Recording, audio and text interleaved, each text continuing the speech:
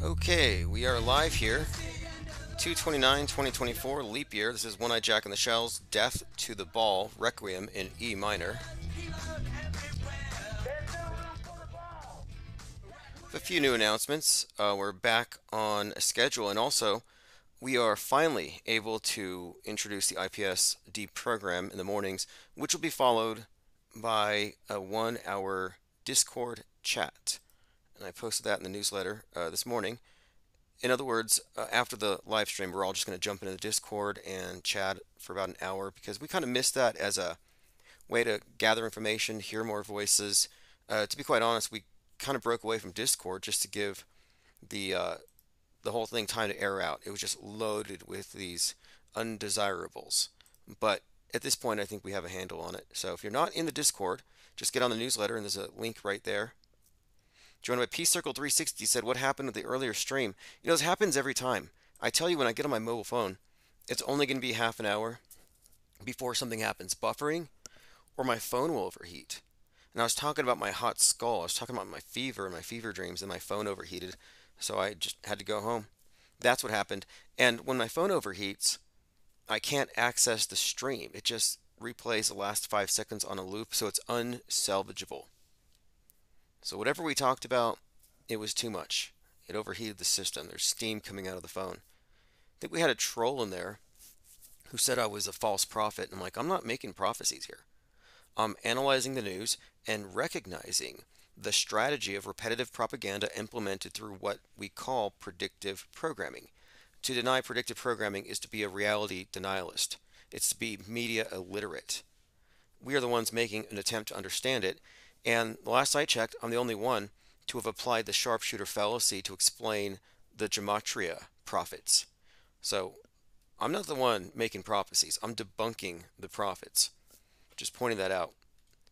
All right, we are joined here by Let's Go, Redacted Bigley, Peace Circle 360, Osher06, Frank Murr, Napoleon Wilson, Oswaldo. There's been some interesting Lee Harvey Oswald references in the media recently. In fact, someone sent a letter full of white powder to Donald Trump Jr.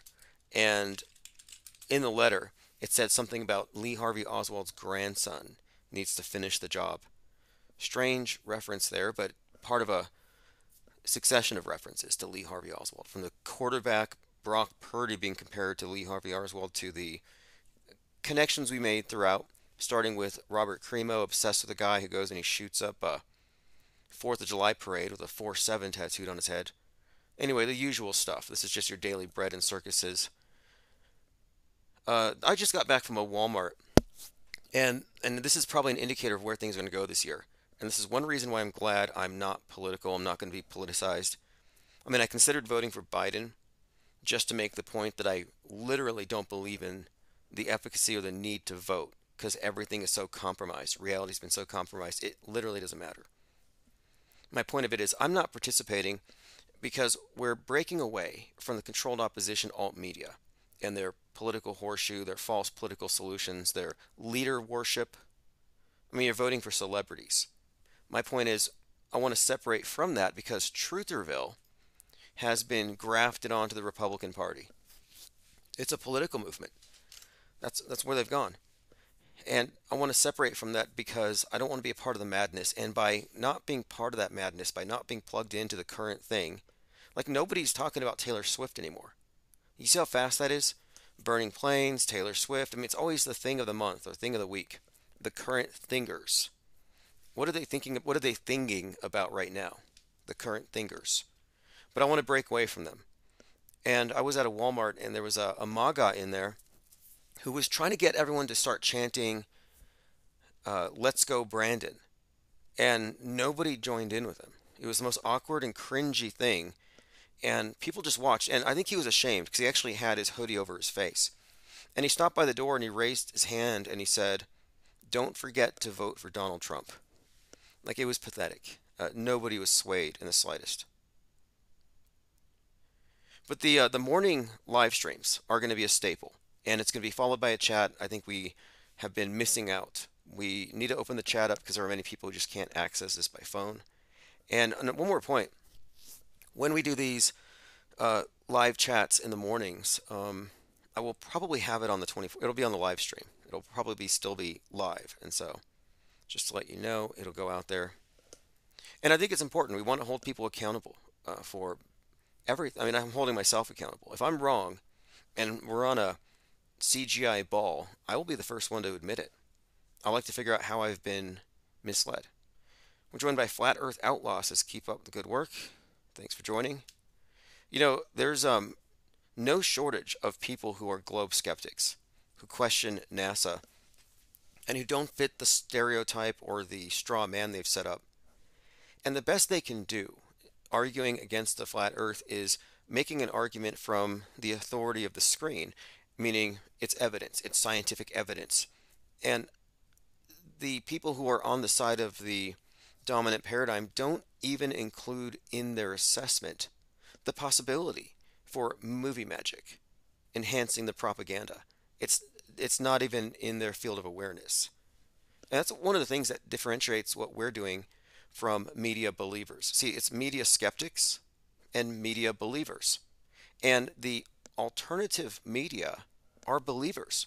They're deeper in the box. They're not skeptics. There's no internal skepticism in the mass and alternative media ecosystem. And that's why we want to break away from it. Now, I have nothing against people getting involved, politically and espousing their opinions. I mean, that guy's free speech was to go chanting, "Let's go, Brandon."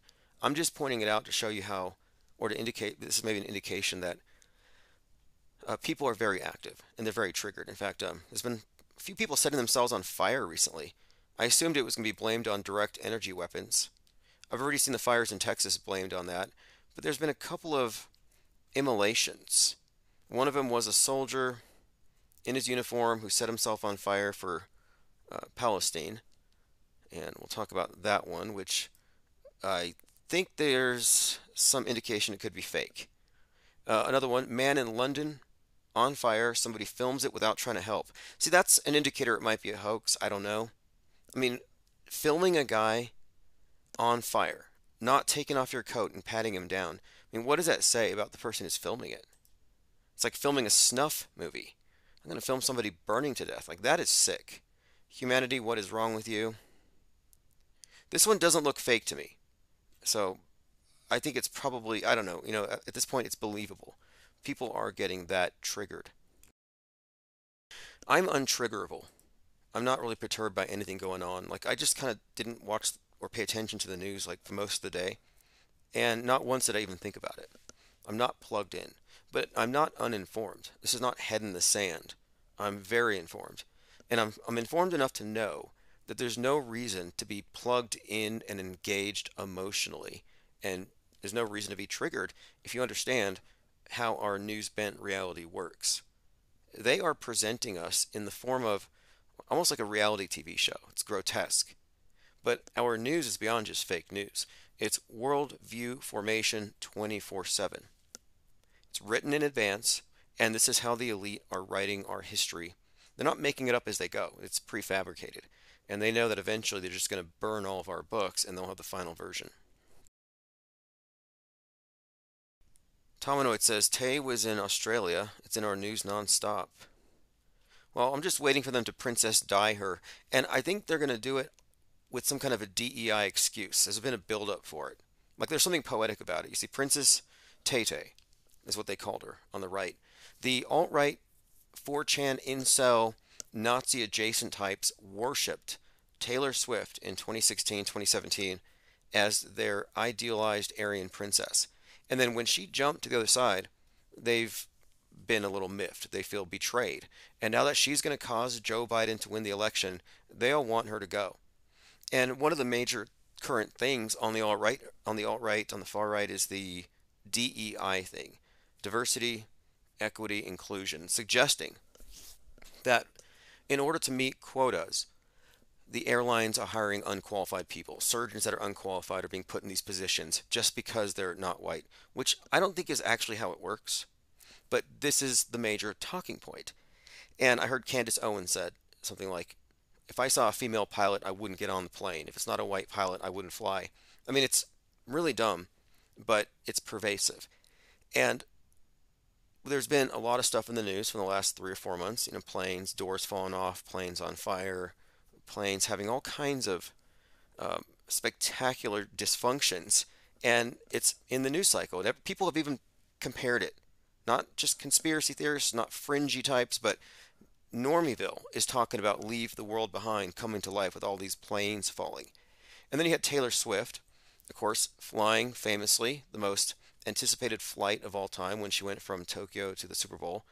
And this was shortly after the discovery of Amelia Earhart's plane. And they said, oh, by the way, she's related to Taylor Swift. So this was one other example because they said that Amelia Earhart was the Swift of her era. So there's about half a dozen iconic females who died tragically, who've been associated with Swift, Princess Diana being one of them. And like Princess Diana, Swift and her family are pursued by paparazzi. They're stalked. And the stalking thing is a big part of it. Right after the Super Bowl, I was watching it on Amazon. The next thing that played was some TV show called Tracker.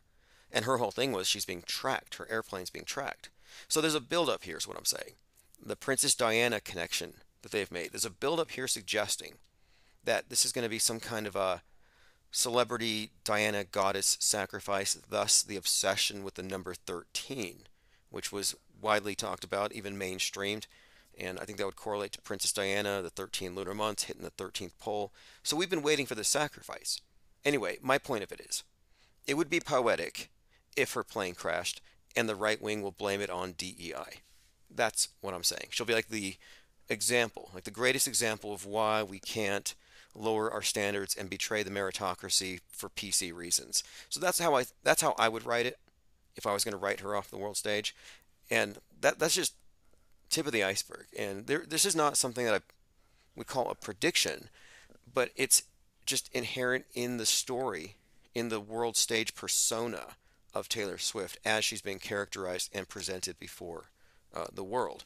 So we're not reaching, we're not cherry picking, we're not using calculators to come up with anything. We're just reading the story. And yeah, it is a fact. She's being compared to Earhart, to Marilyn Monroe, and a slew of other iconic singers or celebrities who died too young. All right, let's continue here. Just glad that's not the current thing. I was having Taylor Swift fatigue. But nothing happened at the Super Bowl, despite all the predictions of nukes and so many. The next date is this, by the way. The next major prediction date is 4/8, which is the eclipse date. And I'm seeing a lot of people making predictions. And one of the things I've ruled out is gematria or days between events and the numbers there in any way being capable of predicting the future. I think that's sort of like, I think I figured it out. It's the Texas sharpshooter fallacy, but it would work like this. If you memorized Revelation in the Bible, you memorize it verse for verse, and you wanted to have a doomsday fire and brimstone sermon, you could watch CNN and Fox, and you could probably connect quite well and in a really compelling narrative all the various verses to what's happening that day. And predicting the end of the world has been going on for some time. And I think there's a couple of reasons why it works, but one of them it has to do with cognitive bias and this morbid desire for things to end, which a lot of people actually have. G33 says he's had Tay-Tay fatigue a while ago. I didn't even listen to any of her music.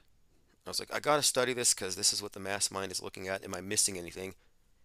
And I believe I got through about 4 minutes of a 4-hour compilation of her greatest hits, and I was just like, okay, not for me. But, we were looking at a PR stunt, and you can't say it wasn't a psychological operation. Perception management. Contrived. Like, this is obviously true, which raises some questions. Like, why was it that when they chose to focus on her, her BFF next to her, what was that one's name? The one, Ice Spice, with the upside down cross, making the Hail Satan hand signs, with the chalice, and then Swift is taking the drink. Like, yeah, there's some weird stuff going on as usual, but it was a psychological operation. But interestingly, the Pentagon comes out and they're like, it wasn't a psyop. It's not a psyop. I'm like, well, if you look at the definition, it actually is. PR stunts and psyops are pretty much the same thing. My point of it is they mainstreamed the word psyop to ridicule it, to make it look ridiculous, and they succeeded. They've taken that term, they've taken fake news, and they've divested them of any meaning whatsoever. G33 says narrative weaving. Exactly. Weaving spiders come not here. It's the slogan there at the Bohemian Grove. And that's what they're doing. They're weaving webs. They're telling stories. And the stories are only intelligible if you look at this as painting the zeitgeist, as in it's being told on multiple fronts. Predictive programming, the news media, the news stories, aligning with the media events. Like, let's look at Leave the World Behind as not just a movie, but as a media event. That was a spectacle. It was highly anticipated because it was produced by the Obamas. It comes out on 11/22, the JFK Association. Zip code 11963, 1963, JFK Association. But that movie comes out, and right as it does, a number of situations from the movie immediately happen in the real world. From the planes falling to the Tesla Roadsters being recalled for the autopilot thing. But there are numerous examples, even with the blackout, whenever something's happening, people immediately reference that movie. Now think about this. Why do people, and I'm talking Normieville, why do people in Normieville reference a Netflix movie to describe what they're experiencing? This is the same thing that we saw after 9/11. It was just like Independence Day, is what you saw. People were talking about the 9/11 as though it was a movie, and their frame of reference was movies. So I'm just pointing this out that predictive programming is not mystical. It's not bad guys telling you what they're going to do for some sadistic reason. No, it's actually about repetition in propaganda. It's about acclimating you to ideas, getting you to accept scenarios in advance, drilling in your mind these neural pathways so that when they present the fake thing on the news, it goes by without any question. You'll just accept it. And one of the things that separates the skeptics among the off-world stagers, those of us here, and the non-skeptical alt media is they don't understand predictive programming. Mainstream media says it doesn't exist. It's coincidence. But alt media says it's um, some kind of occult practice that foreshadows bad things. But they assume the bad things are happening. And so that's an important distinction.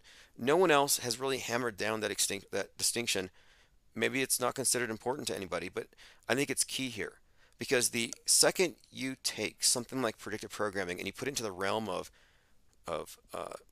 AI or synchronicity or random, you're removing from the equation the perpetrators of the psychological warfare, which are the media, who aren't reporting and aggregating information for your edification, but they're in fact formulating a worldview. So they're not informing you, they are conforming you. And that is how media works. People like Brainwash E, Mike Rothschild, would never understand that. And then you have to deal with the arrogance of the true believer, who have numbers on their side. Reality agrees with them. We were in the Gilded talking about movies, and I think one of them I mentioned was uh, In the Mouth of Madness, John Carpenter. In the Mouth of Madness I think it's funny, it's kind of deadpan, but the whole concept of it relates to what we speak about here. And the idea is one author becomes so popular that he outsells the Bible, that his fiction and the movie versions coming, that he basically hijacks the hive mind. It's the most interesting thing in the world. Think about how when like a 9/11 happens or a big event, everybody focuses on it, and it allows the powers that be to kind of reshape or reset our reality, reestablish the rules. Well, in this case, in The Mouth of Madness, the author is able to more or less hijack the collective psyche. And what he does with it is he turns the world into kind of a nightmare scenario. But it's fiction, it's science fiction, but I think you could look at his books, the author Sutter Kane's books, as like a metaphor for a Bible or a radicalizing holy book or ideology or the mainstream media. The idea that if everybody filters their worldview through the same fictional construct, the same parameters, then the person who writes the rules has a great deal of control over what follows. And I think that's kind of what the movie gives away. And at the end, I'm not going to give you any spoilers. Actually, you could probably find it on YouTube for real, but I mean for free. But it kind of confronts this idea of reality being merged with fiction, and how reality is really going to be dictated by what the consensus can be made to believe. And things have never been more fluid and subjective than they are right now. Objectivity doesn't exist today. It's a joke. Look at objectivism. Ayn Rand's philosophy, her objectivist club, the forum. You have a lot of people who live as objectivists and they talk about objectivist issues, but they automatically believe everything they see on TV. They don't have any kind of disagreement with the consensus worldview. Well, the consensus worldview is far from objective. It's quite literally a subjectivist perspective that's been augmented with what we can prove, what we can demonstrate with what we know to be things that don't exist. Contemporary superstitions, lies, myths. So you cannot be, philosophically, you cannot be an objectivist because you have this problem when you accept the authority of the screen. It's like a leap of faith. It's a lot of trust. And I remember reading Rand's books, and it seemed like they were really enthralled with the space program. They said man's reason has triumphed over the Dark Ages and religious and collectivism and individualism and capitalism brought about these developments. Like they really made a big deal, the objectivists, about the space program representing the triumph of Apollo over Dionysus, the rational, logical, reasonable mind over the mind of the unconscious, the subconscious, the feelings based. And I'm like, well, wait, you have the right idea, but what does it mean if the space program is fake, if it's a big deception? What it means is, of course, everybody's reality compromised. Joined by Flatlander Montgomery, thank you for joining. How come there hasn't been a big movement of people who've become skeptical of NASA suddenly going back to NASA? Like, I used to not believe in the space station. I laughed at the moon landing, and I poked fun at their blooper reels and all the kooks who pretend to go to outer space, but now I believe it. Like, nobody's done that. Nobody's done a 180. Why is that? It's because flat Earth isn't a belief necessarily, but it's a step towards agnosticism. It's a step away from belief. Like, oh, I can't believe this, but all I know is this, and I don't have any information. So it's actually a move towards agnosticism, which is a step toward honesty. Ooh, Buzzing Frets says only Joe Rogan. Yeah, only Joe Rogan was able to mentally contort himself, like bending over backwards and putting his head somewhere. Like he managed to pull that off. Or he's lying. Tomonoid3 says they gave him a cool jacket. Yeah, they gave him that astronaut. It's like a onesie, I think. Isn't it a onesie? I don't think it was just a jacket. And a literalist says, once you go flat, you never go back. I haven't met any. Because what you're doing is you're just being a little honest about one thing. You've never seen the curve. Anybody who says they've seen the curve is a lying curvert. That's just true. Unless there's some special quality about your eyes different from everybody else, you can't see the curve. People used to just say it. And look, we've actually made, I think those of us who have talked about this have kind of elevated the conversation. We no longer tolerate those types of claims as evidence. It's visual hearsay. And people who say stuff like that don't like being called out as liars. So I call them curverts. But the same people who bend our news, I believe, have bent everything, including our horizon. But when somebody says everybody knows, that's an argument from consensus. And the consensus agreed upon reality is the one we get through the screen. And every video you see on TV has a very bendy, curvy horizon. I was thinking about on the moon. The moon is purported to be a quarter the size of the Earth. If you were on the moon, would the horizon be flat or would it be curved? Well, obviously, from the human perspective, it would be flat. You wouldn't see any curve. And yet, you can find quotes where Buzz Aldrin, Neil Armstrong, they're talking about being, is Buzz was talking about being on the moon, and he said it was disorienting because the horizon was bending, that it was curved. Like, that's just ridiculous. But one thing that I think works to really dispel the myth of a moon landing is you can't find the moon in any of their photography from the ground level. The stage that they're on doesn't go that far. You don't have a moonscape. How come you cannot see a moonscape? You know, you look out into the horizon, you got all this terrain. There's no moonscape. It's just a 7-Eleven parking lot sized area. I'm very disappointed in the moon landing footage, and I think one of the reasons why they haven't gone back in 50 years, it's because they can't create a convincing enough illusion to fool today's audiences. We are more sophisticated than the people who bought into the original. I put this article out the other day, The World Stage Metascript and the News Bent Reality, the PSYOP Entertainment Complex Explained.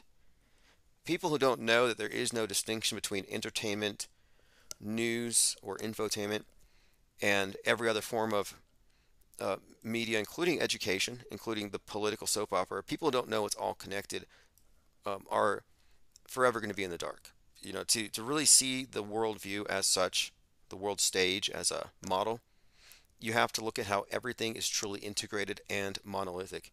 There's no disagreement. It's not like Russia is against America. No, come on.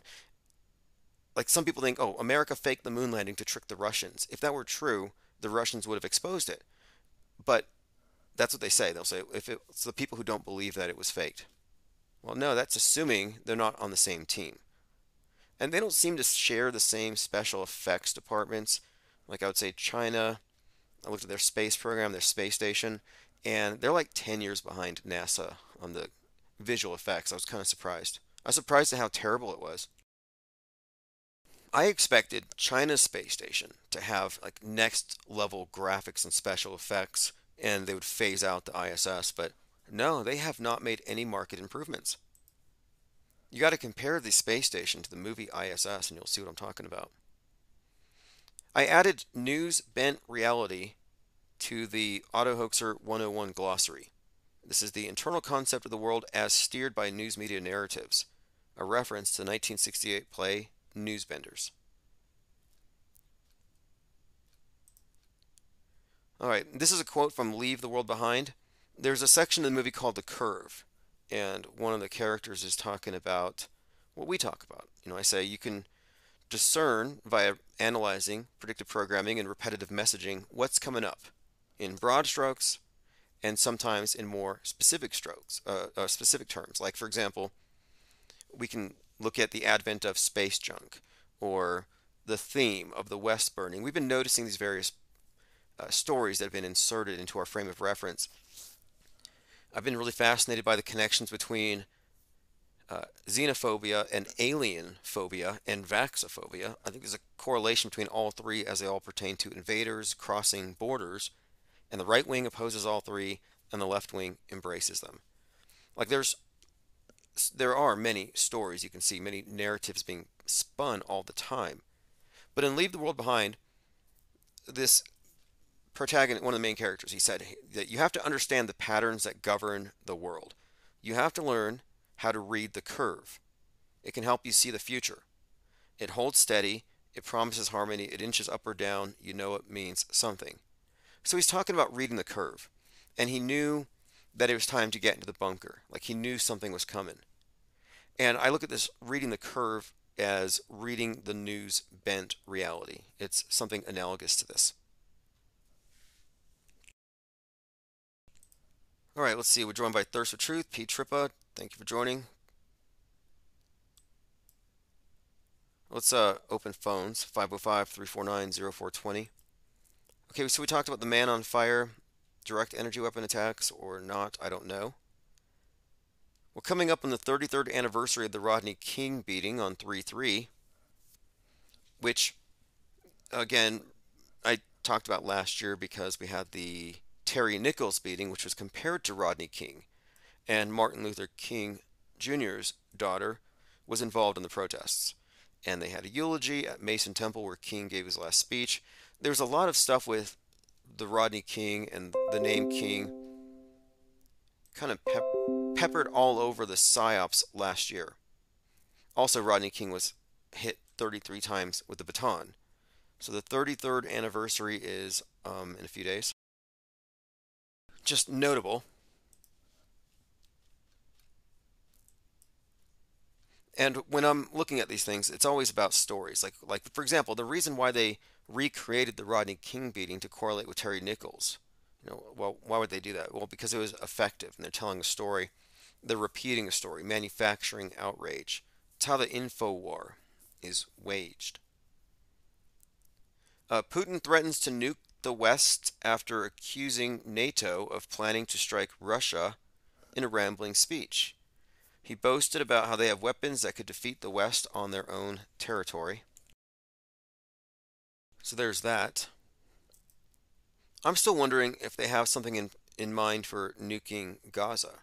And this is based on the movie White Noise with a big mushroom cloud with a toxic airborne event, which was followed by a real life version of what happened in the movie with the train derailment in East Palestine, Ohio. But the big mushroom cloud, Palestine, I think there may be some foreshadowing, and that was, of course, White Noise. But again, Putin's been pointing his Satan rockets at us for some time. I often refer to Donald Trump as Abaddon, a reference to Revelation 9:11, Abaddon, the destroyer, Apollyon, etc. But I refer to him as a bad Don because, of course, he's like this bad mafia Don. He's been compared many times to a mafia Don. Well, recently, Donald Trump compared himself to Al Capone. Remember this, I've been indicted more than Alphonse Capone, Mr. President. Do you know who that is? Even the president just said, I do. Scarface, Al Capone. If he had dinner with you and he didn't like the smile in your face, he thought you were mocking him by smiling, you would be dead before you got home and said hello to your wife. And Alphonse Capone, I got. All right, anyway, Donald Trump comparing himself to Al Capone. Fascinating. I've been following some of his speeches, and he's being criticized for a lot of the things that he says. He goes kind of off the rails, but nothing out of the ordinary. I mean, he doesn't have the same shock value that he did. Or maybe people just aren't as shockable. Like, did you all see Ye with Ice and Sori walking around Paris, and she's basically just doing it nude now. It's fashion. They wear a little bit of cloth, but mostly she's nude, and he's dressed in like a full bodysuit, just covered in black with a black mask. And I don't have any real criticism of it. I'm not involved in fashion or any of that, but it's like he has consistently been trying to elicit some kind of response, and it's like nobody cares. Like, that nudity isn't shocking.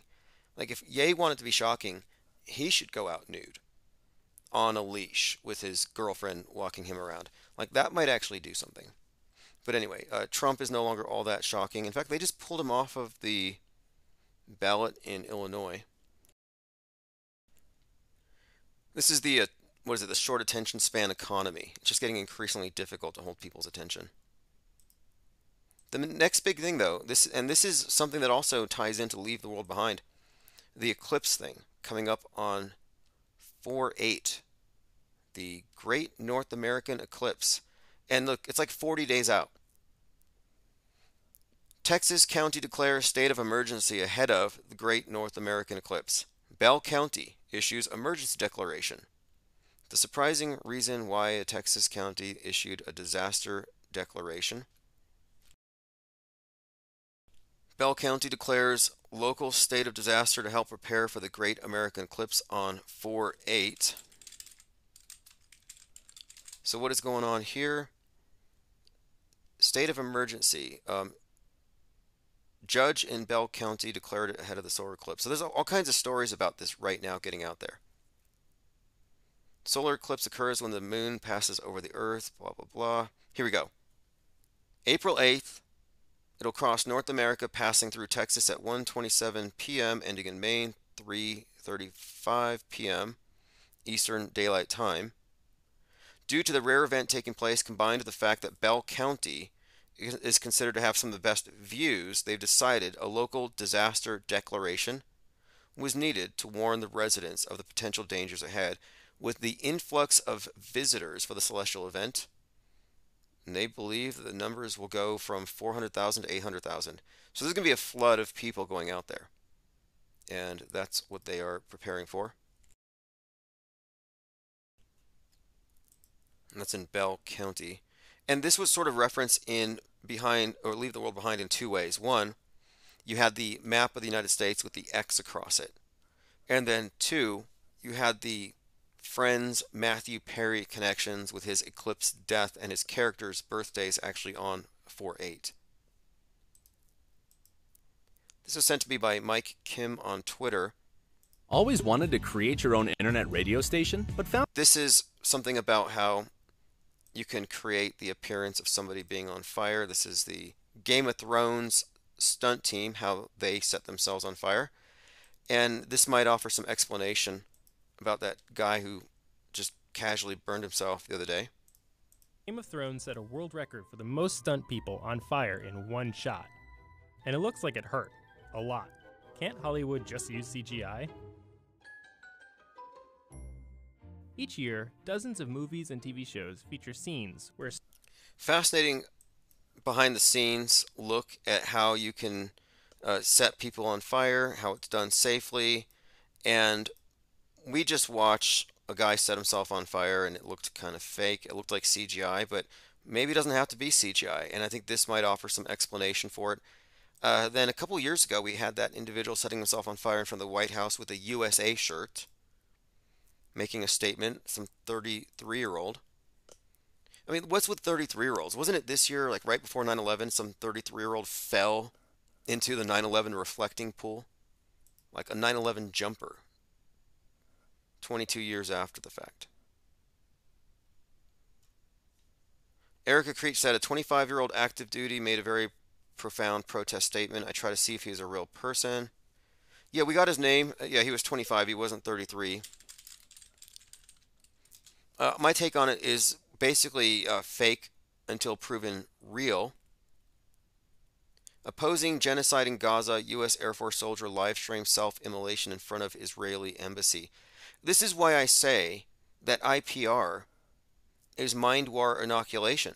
If this individual had been listening, you think he would have set himself on fire for a bunch of hyper-realistic surgical training dolls?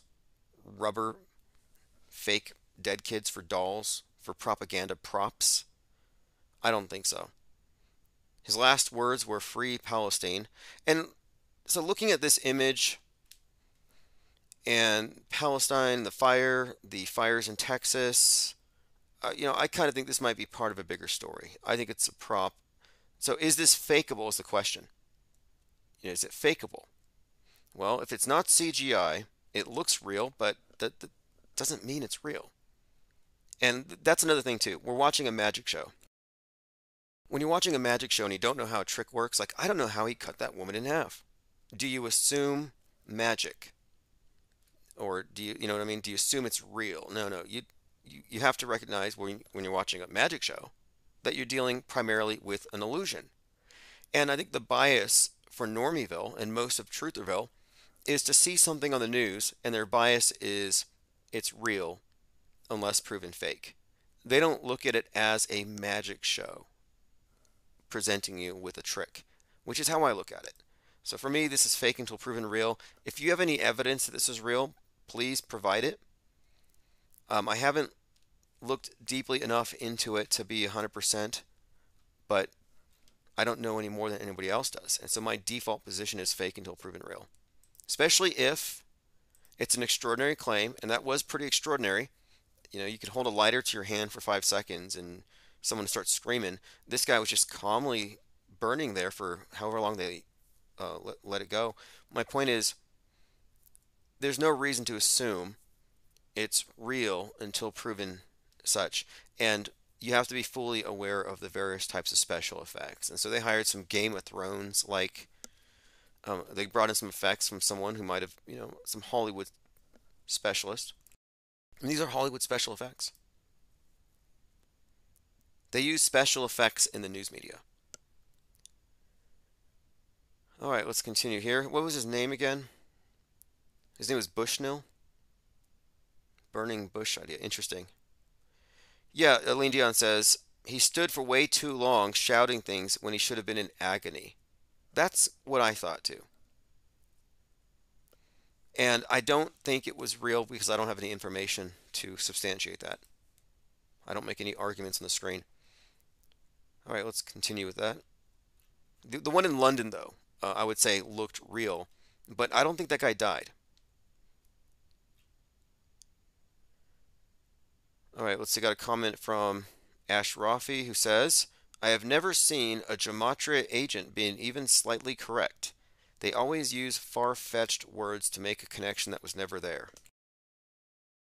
Yes, that's kind of what we've been talking about right now. And I think it's important to understand how these things work, the fallacious reasoning. Because the mainstream media uses all the same tricks. Trump wins in Michigan, race called 66.6% to Haley 28.7%. NASA says there's a small chance a U.S. spacecraft could collide with a Russian satellite. If it occurs, there will be significant debris at 373 miles. Just like the movie, which was about Russia fighting America on board the ISS. Terrible movie, by the way. I was going to write a review, but the movie was too terrible. The only thing I can really say about the ISS movie, there was not one loose hair in the movie. Because they know that is NASA and Hollywood and the PSYOP entertainment complex. They know that if they presented a movie version of the ISS that looked realer than the real one, there would be a problem. Ollie Goering says that fire got a weird shade of orange. Yeah, I thought so too. It looked like Game of Thrones special effects. That's what it looked like to me. And if it wasn't, and if it was real, I just have to say, he got duped. Like, you know who's responsible for this? Whoever writes these media scripts that get people so agitated they can't tell real from fake and they respond to it. This is interesting. So Elon Musk had noticed that Alex Jones had called him a fraud, and Elon Musk was like, wow, he was like really offended by it. And Alex Jones says, Elon, this is a fake headline. I never called you a fraud. My point of it is the deep faking is so pervasive, and if you're not skeptical about extraordinary claims, you're gonna be dragged into these ups and downs, these entanglements, the current thing of the day. So Elon Musk was sitting there crying because Alex said something mean, and then Alex spent the whole day trying to tell Elon it wasn't him, it was a deep fake. Well, maybe you should have been a little more skeptical before you reacted, Elon. So here's the thing that actually tricked him. Raw Story published something from a fake news site. Complete and total fraud. Alex Jones turns on Elon Musk. And Elon Musk says, what is Alex Jones complaining about? Neither of them had talked to one another. Musk was just reacting to a fake headline. So they got deep faked. Looks like assassination attempts and white powder might be the new swatting. Assassination attempt on Tucker Carlson thwarted in Russia. Okay, here we go. This is the letter I referenced earlier. This was sent to Donald Trump Jr. How many lives will be ruined before the psychopath Donald is silenced? Lee Harvey Oswald's grandson must complete his contract. And let's see, it's a pretty mean letter. It looks kind of fake. And I don't buy this for a second. I don't think that Donald Trump Jr. would be opening a letter and then that powder would just spill all over the place. I think this is very fakeable. You know, wait for some of the other alt-right types who usually get swatted to come out with this, the white powder stuff. I think one of the judges in Trump's trial also got targeted with that. Okay, so the guy who burned himself for 30 seconds before he was engulfed in flames, yelling "Free Palestine," was Aaron Bushnell. Michael says everything they promote is fake. Put a cigarette lighter in someone's hand for 5 seconds, they'll pass out. Yeah, that was 30 seconds. Engulfed. Okay, continuing here. The death of Jacob Rothschild. And I think that was the same day as the guy setting himself on fire. All right, moving on here. Going through my notes on minds.com/Infinite Plane Society. Okay, so QAnoners are going crazy because Donald Trump mentioned that John F. Kennedy is next door. They're so used to hearing dog whistles. They hear something We have to get out. that they want to hear and they go wild over it. But I'm going to play this anyway. Do any of you hear the same thing? Apparently, many people are taking from this that John F. Kennedy is next door to Trump. And vote. We have to win by big margins in Iowa. As I said, I got the largest margin in history by double. And New Hampshire, the same thing. We had the most votes in history, more than John F. Kennedy. Think of it. He's right next door. We got many more, thousands and thousands of. He's right next door. John F. Kennedy's next door. Interesting. For those who are desperate for a hit of hopium, there you go. Okay. This is fascinating.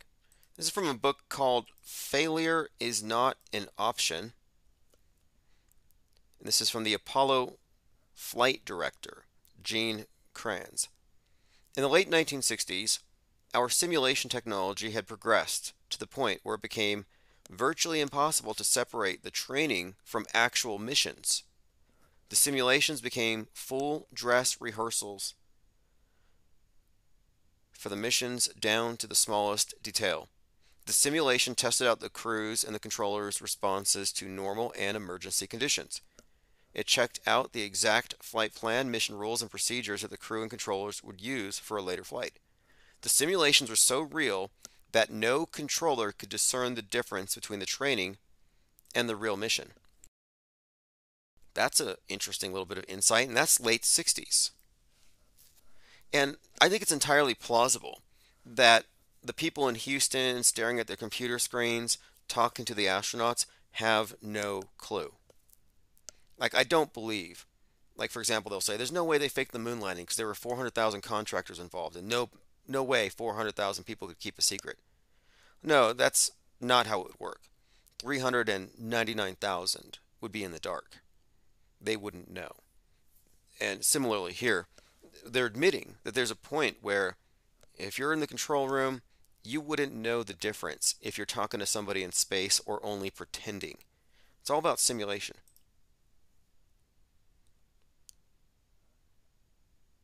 Lean Dion says, this explains why the NASA computer room goes off in a hug and scream frenzy. Yes, because they believe it's real. For them, it's a movie. It's really intense. So they're sitting there, they're watching the thing. They're watching the docking or whatever it is. They're watching the launch. And if it succeeds, it's really tense. Like, oh, it could blow up. A lot's riding on this. It's super intense for them. And then when it happens, they're elated because they really believe it. I think this is also a part of it. If you were to have people in the know, they wouldn't be able to fake it. They would be cynical. They wouldn't be serious. But these are true believers. And I think useful stooges are much better sales people for this type of thing. True believers. All right, let's continue here. Cupstar says, when Q started, I was calling it a catch net for disillusioned. These decoders are somewhat similar, steering people away from meaningful things by blasting out their pseudo-Christian drivel. A catch net for pattern recognizers. Keep them in the shallow end of pop numerology. I've been collecting a lot of quotes here and commentary on what we're looking at with a lot of these strange predictions that I don't think mean anything. Like, for example, we went down this trail the other day.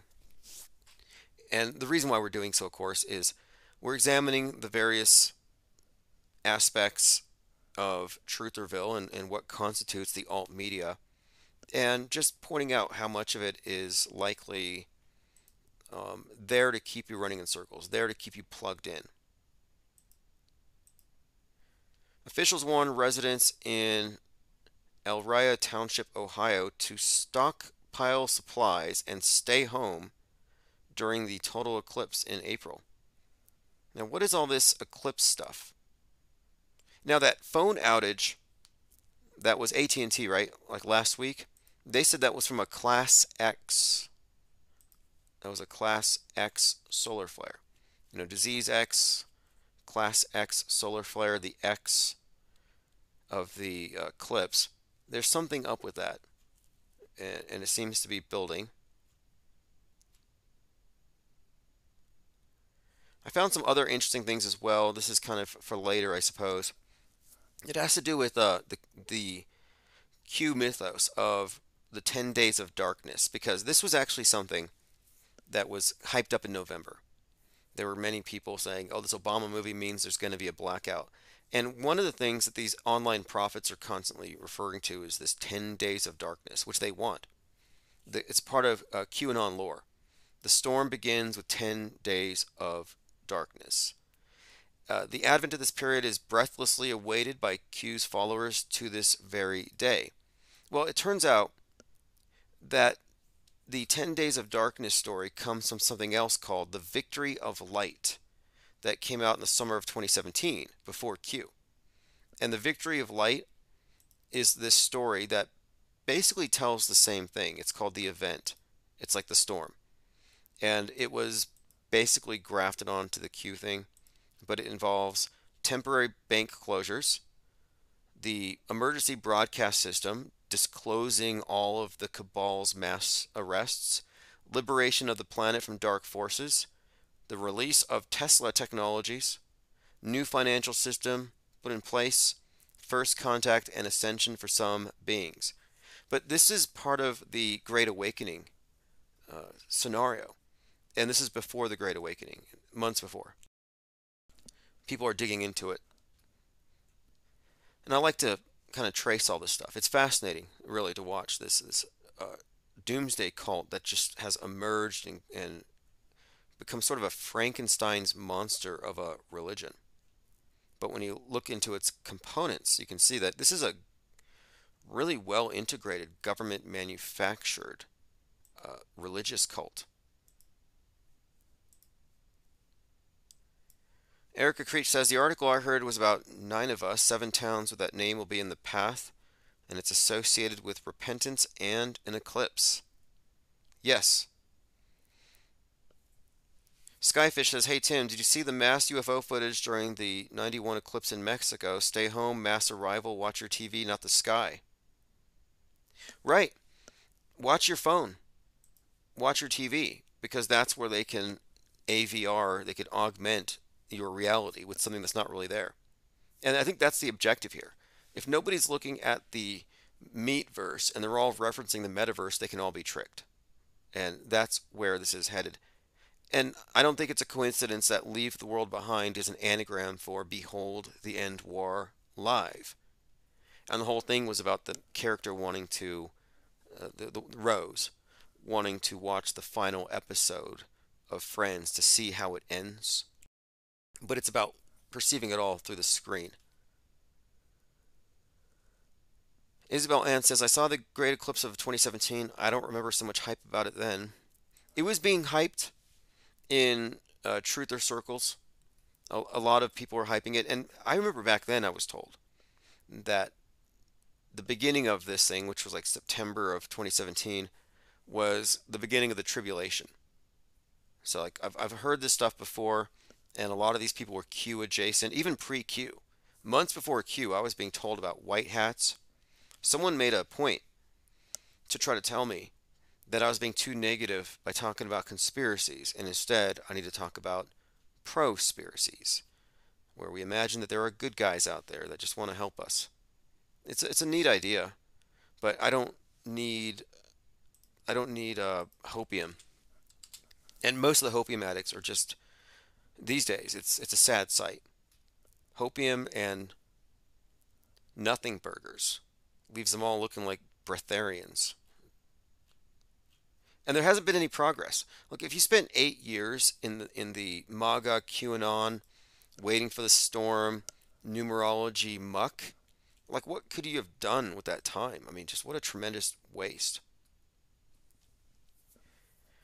By the way, I'm thinking about doing, well, not thinking, we are going to do it. I did a poll. 83.3% agreed it's probably a good idea. And what we're going to do, I asked, are you going to attend? And 83% said yes, 16% said probably. But in the morning, and this is the reason I started this live stream earlier, I want to be in the office early in the mornings before anybody gets here. So we'll be live here in the mornings for the IPS Morning Deprogram, and immediately we'll jump into Discord. And I'll put the link in the notification. So if you want to talk, if you want to get into the chat, if you just want to go deeper into anything or you have more to add, this will be the perfect opportunity. It's a group chat and it's easy to use. The app's easy to navigate.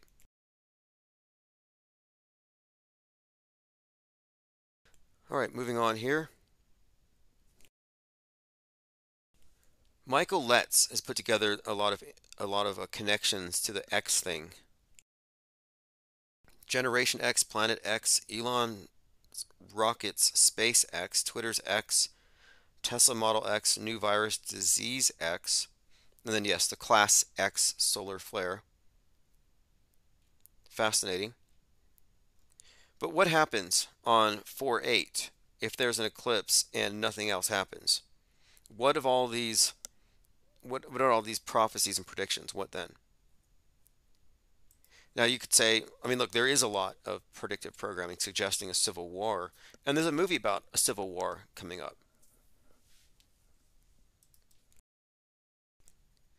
Joined by Mom with Sons, thank you for joining. We're going to be earlier from now on, basically probably 6 to 7 p.m. Mountain Time, and then in the mornings will be however early I'm up and running, and then immediately after we'll be doing our Discord. And that was always very productive. I mean, we're always centered around the 24/7 Discord, but we had like 600 people in the server, and we were kind of knocked down from that.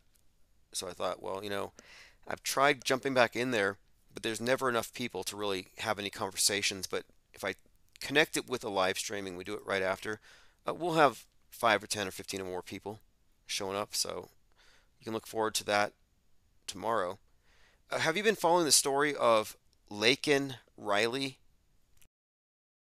Laken Riley, 22-year-old, killed by an illegal immigrant, kidnapped on 2/22, killed during a jog on the University of Georgia campus, 22-year-old nursing student. The body of Riley, 22, was discovered in a wooded area in Athens, Georgia. Very interesting. Because the reason I bring this up is I first kind of ignored it. I'm always like, this has got to be fake until proven real. There's usually some agenda attached to it. Athens kind of stands out here because I've been looking into the story of when I saw that she was 22. I'm like, wait, this is like Gabby Petito. If you remember the story of Gabby Petito, she was 22. There's a story of her kidnapping. It was a big outrage. And she was found on 9/22, the beginning of Libra, which is the scales, which is when we go into the dark side of the year. It's what in the mythology is represented as Hades. So the spring maiden, Virgo, is taken to hell, or Hades, into the underworld for a period of time. And then she emerges later, but the point of it is it's this annual cycle, and it's just the personification of the seasons, but Persephone is the Virgo, kidnapped by Hades, taken into the underworld. And so kidnapping is a huge part of it. But when Gabby Petito was kidnapped, there was a lot of symbolism around her, which seemed to correlate her with Virgo. And the number 22 was, is her age, but it was just one of these things we were picking up on. It's like, well, what is this consistent theme here? And now we are looking at another 22-year-old kidnapping story. Now, does this have any connection to Gabby Petito? Well, interestingly, this one was kidnapped on 2/22, which is the day of Pluto or Hades' return. and we had talked about this, the symbolism of the dynamic between Hades and Persephone, the kidnapper and the one taken into the underworld. And so the fact that she was kidnapped on this date does seem to have a tie-in with Pluto slash Hades and the underworld. And of course, her body having just been discovered, it's like creating this major outrage. So how this ties into the bigger story, we've been talking about in our server here about the mystery religions, which is what we're really looking at when we're talking about occult secret societies, and how they were practicing what they called their mysteries, these dramas. So the basis for the mysteries can be found in a myth concerning the kidnapping of Persephone, the god, and this is by Hades, god of the underworld, as told in the Homeric hymns. Anguished by this event and wishing to persuade Zeus, the king of the gods, to allow the return of her daughter, Demeter causes famine and drought across the land. Eventually, Zeus permits Persephone to rejoin her mother. But this is part of a series of rituals or plays, rites, and ceremonies, and this is a very prominent myth within this system. So I'm just noting that we're looking at these world stage dramas with multiple levels, and the mythic side, the symbolism, the archetypes, usually tell another layer of the story. Lean Dion says, Lakin's skull head was disfigured reportedly. Yeah, like here's an example of these things that seem to be astrologically timed. We're in Aquarius when Justin Moan chops his father's head off, and we see the head. And, it was grotesque. It was probably rubber. It looked like this actual like rubber prop. But there's this other story about, and this is from the astrotheological story about Aquarius, suggesting that Aquarius is the correct celestial origin of John the Baptist. And the story is basically that the decapitation of John the Baptist is somehow represented in the astrological story above, as we are looking at the position of Aquarius. Let me see if I can find it here. But there's some kind of a connection between the beheading of John the Baptist and Aquarius. And so we're in Aquarius, and we see this. Here we go. In religious mythology, the beheading of John the Baptist is also correlated with the constellation Aquarius. This is from Star Myths of the World.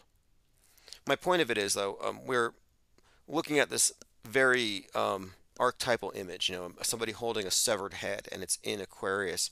And I'm like, okay, there's sometimes various seeming layers to the mythology. And one thing we can point out as objective is that their mythology, these stories, the mysteries, which seemingly are portrayed through the mass media, which is the replacement, which has supplanted all the previous churches and religions, is that they are portraying these still, their mysteries, on an esoteric level through media events. Elephant Tusk says, what's the most surreal dream you've ever had? I don't know if I can recall any. Like, I really don't recall my dreams. I haven't in a long time. Let's see what else here. And also, I kind of had a dream, not a dream, more of like I was laying around for like a week with my fever of like 102, my hot skull, and I wasn't really dreaming, but I was like kind of visualizing, I guess. Maybe it was a little feverish, but I was thinking about the future of this channel and where it's all going. And I don't know if the fever may have influenced my thinking on it, but I think what we have here is ground zero for something very problematic, which could make for some very interesting times.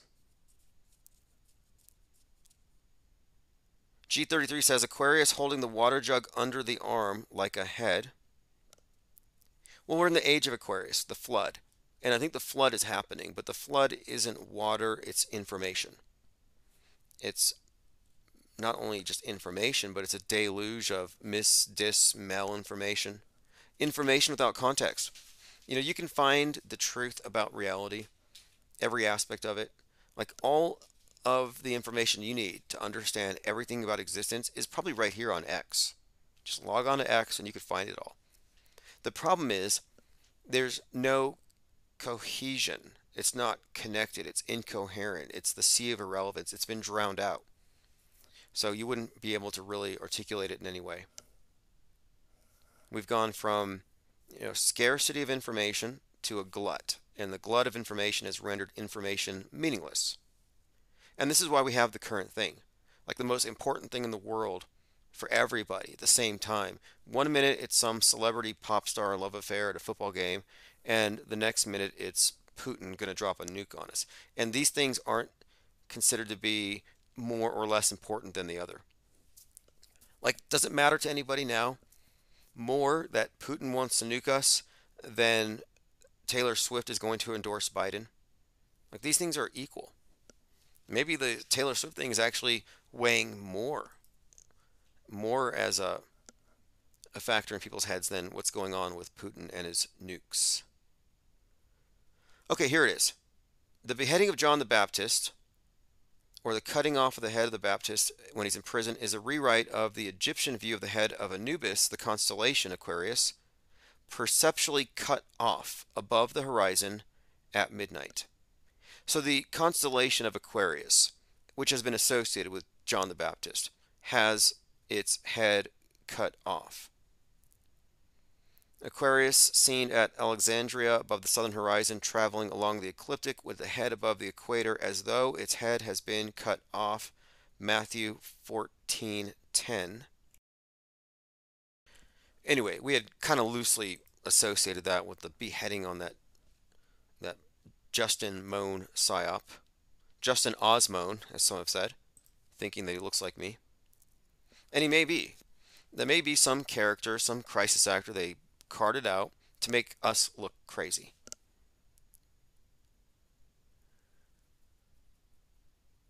Elephant Tusk says, being sane in an insane world can make you insane, aka the one who flew over the cuckoo's nest. Right. Well, I referenced the movie In the Mouth of Madness, and there's a point where this character says, well, right now reality happens to agree with you, but what happens when it doesn't? And it's kind of fascinating to look at like 2020 in that context, about consensus agreement and about what it means to be sane in an insane world. But the thing we're doing here, because you got the mainstream liars, and then you have the alternative, the counter, but they're all insane. The only people who are truly sane in the sense of understanding the difference between the internal concept of the world and the real thing, the ones who haven't been broken, who haven't had this schizoid break, are the perpetrators and the skeptics. Lean Dion says, P. Diddy is the rap industry Epstein, is the emerging current thing. Yeah, I've seen some of that popping up here and there. Scandals, all these scandals. It is interesting, though. It's an insight, if nothing else, into how things work. And we talk about secret societies all the time.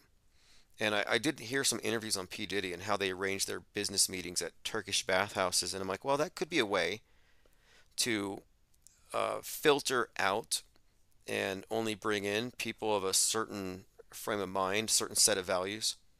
Makes perfect sense. And when we're talking about secret societies, we're just really talking about people who are in the know based upon levels of either compromise or some sort of agreement, non-disclosure agreements. Isabel N. says, Diddy came to the shaman I was working for and I was told not to look him in the eyes. Yeah, I will have to look. Well, we'll probably hear more about that soon. But anyway, my point is that sometimes you get these indicators of how things might actually work and how secrets are kept, and nothing would surprise me at this point.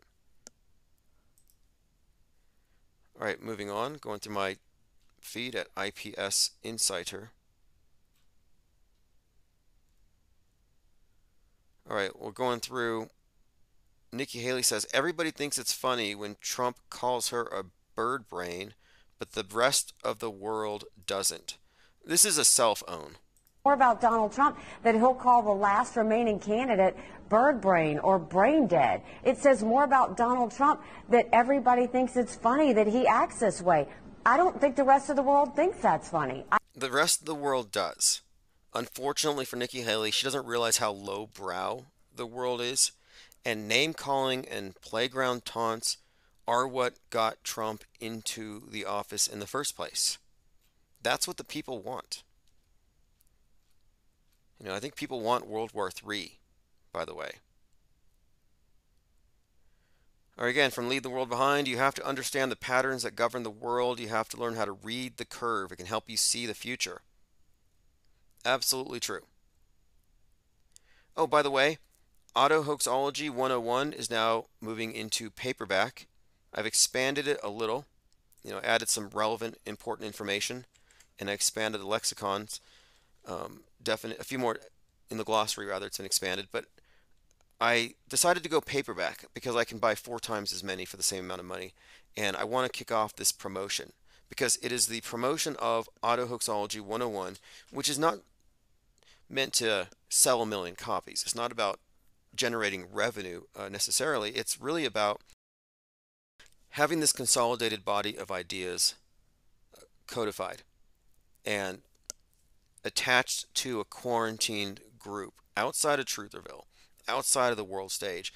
And that's what we have to metastasize. That's what we have to scale up. But first we have to have this period of ideological quarantine. And we are going to not wake people up. I don't care about people who are sleeping. The normies have no attention span. We don't need the people who are chasing current things. We are only working on consolidating and aggregating the people who have already figured things out at least 90% of the way. And we'll get most of our new off-world stagers from Trutherville. That's where most of them are. They're just gate kept. But we're pulling the gates down. And that's what this book is going to do. And it's going to kick off as soon as I get the first box of books in about a week. And anybody who's been waiting for a hardcover book, the final copies that I'm going to be selling of hard copies that still need to go out are going to be arriving at the same time. So those orders will be fulfilled as well. Erica Creech says, reading the pitch is a baseball thing. Yeah, Jim Morrison used to say, reading the stitches on the fastball. Rush Morrison, Rushbo. Rush Limbaugh. He said, reading the stitches on the fastball. But that's what we're doing here. We're not making any kind of prophetic guesses about when the world ends. My contention is it's not going to end. The infinite plan, the plan I have for what infinite plane society is going to eventually be in its entirety, it's a 30-year plan. I am not anticipating that any of this comes to a stop. There's not going to be a nuke. There's not going to be any kind of calamity. This is not going to end. I mean, good news, the world ended and you survived. It ended on 12/21/2020 with the conjunction of Jupiter-Saturn during the winter solstice, the Christmas star, first of which we've had probably 2,000 years. There was a big reset sign. That's when the Great Reset started, but my point of it is the world ended.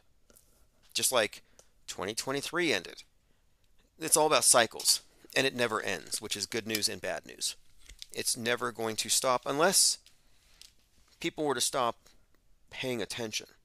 That's really what it's about, if people were to unplug.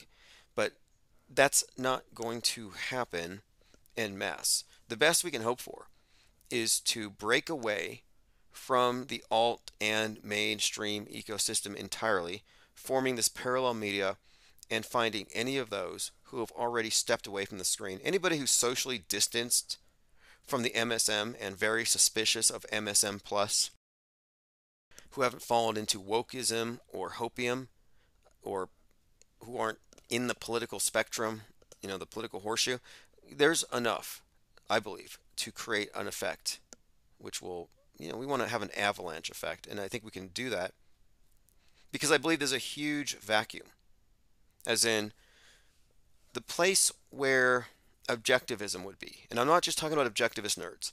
The place where I would say reasonable people, people who favor reason over belief and superstition, atheism, for example.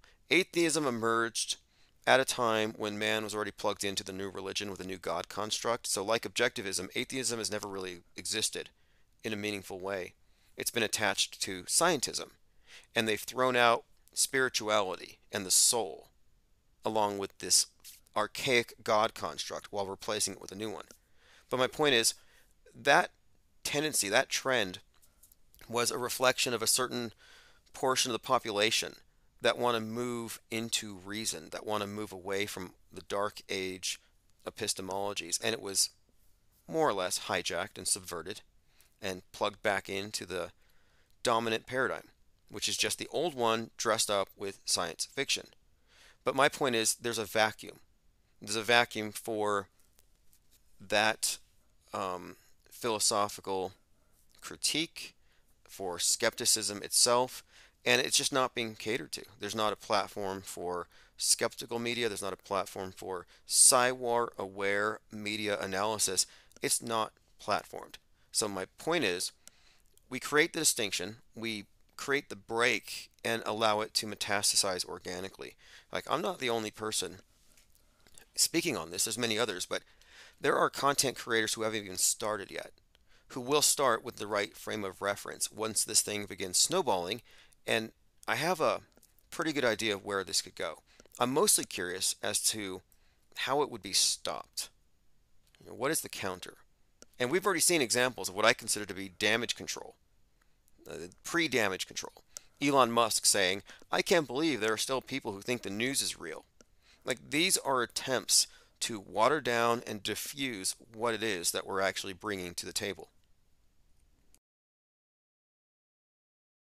Going through comments. Ms. L says the rest of the world doesn't give a F. They have their own dramas. Absolutely. Absolutely. They have to do dramatic psychological operations to get people to pay attention. But I'm not expending energy on the people who are happy. Like, the blue pillars are happy. Why would I want to mess that up? People are happy with their religions. Why would I want to mess that up?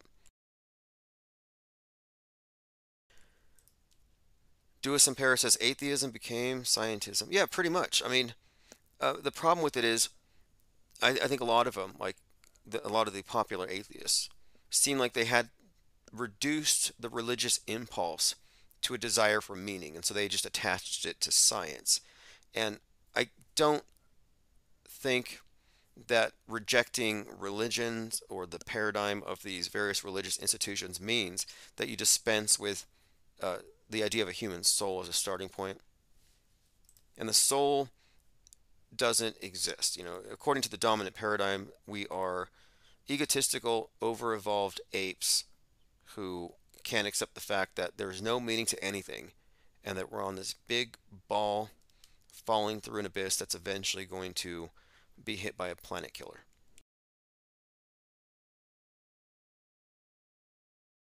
Duas in Paris says media criticism may neutralize polarities, hence precipitating the true reset.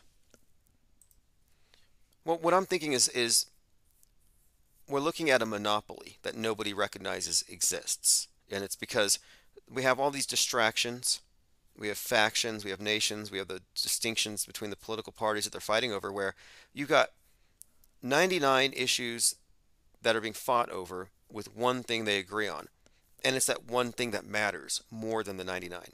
The consensus agreement on, for example, the space program transcends all the disagreements below. Space is a replacement heaven. It doesn't matter if you're a Muslim, atheist, a Jew, a Scientologist. You all believe in space. And that's all they need. But what we're doing is akin to atheism confronting a religion and God construct that we do not believe in. One that has been, I would say, instituted. In a strange way. I'm not saying this is a theocracy, but kind of weirdly, we are oriented around a God construct. And our wickedness is going to precipitate a flood if we don't appease our Gaia. I mean, it is in many ways a religious construct, a religious paradigm that has been disguised as something else.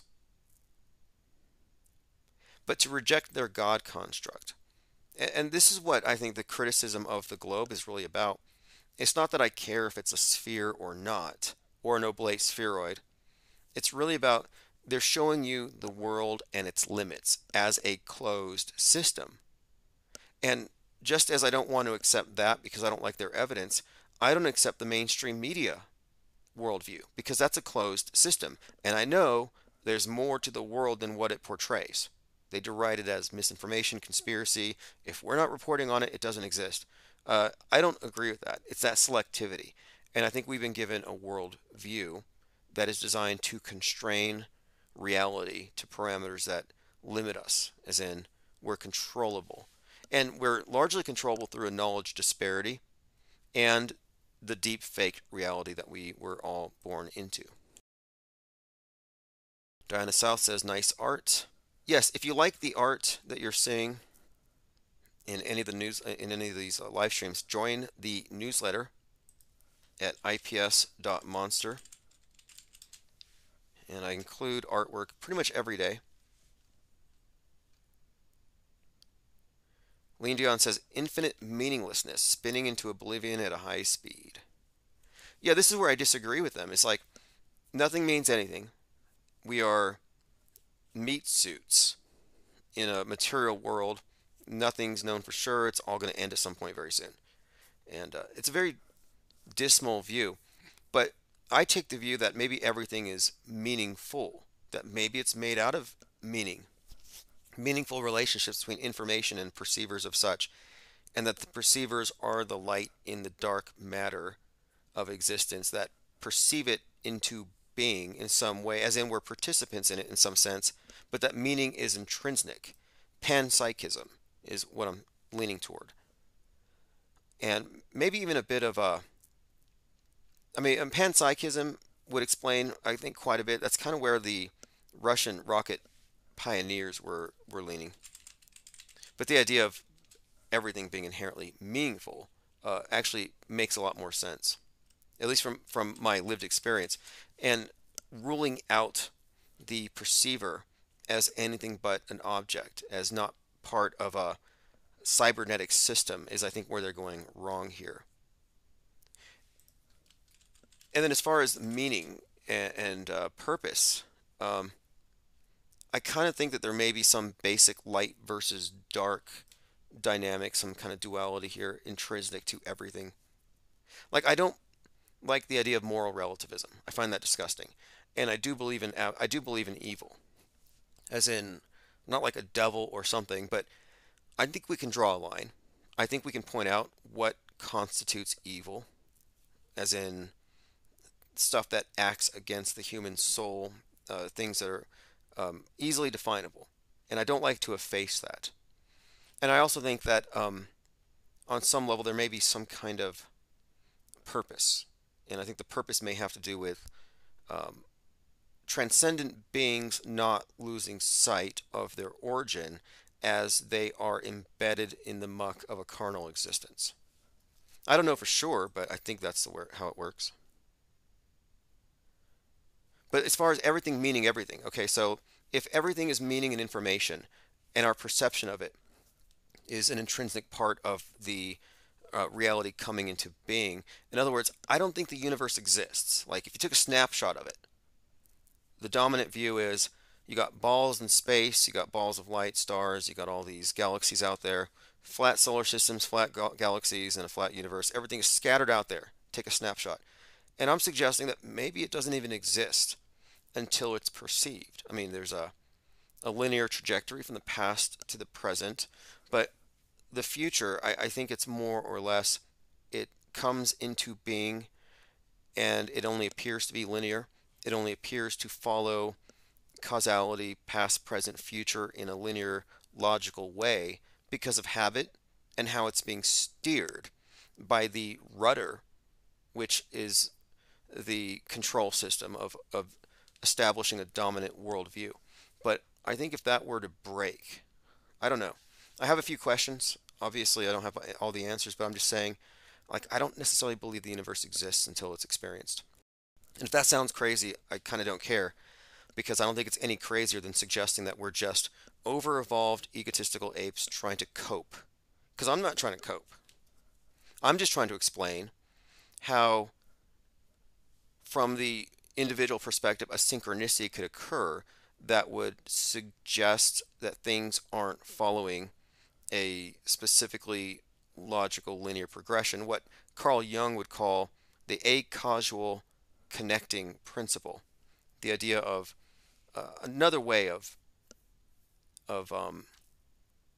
understanding, I guess, how things are related, that synchronicity might be a mechanism through which we access possibilities that may not be directly in front of us.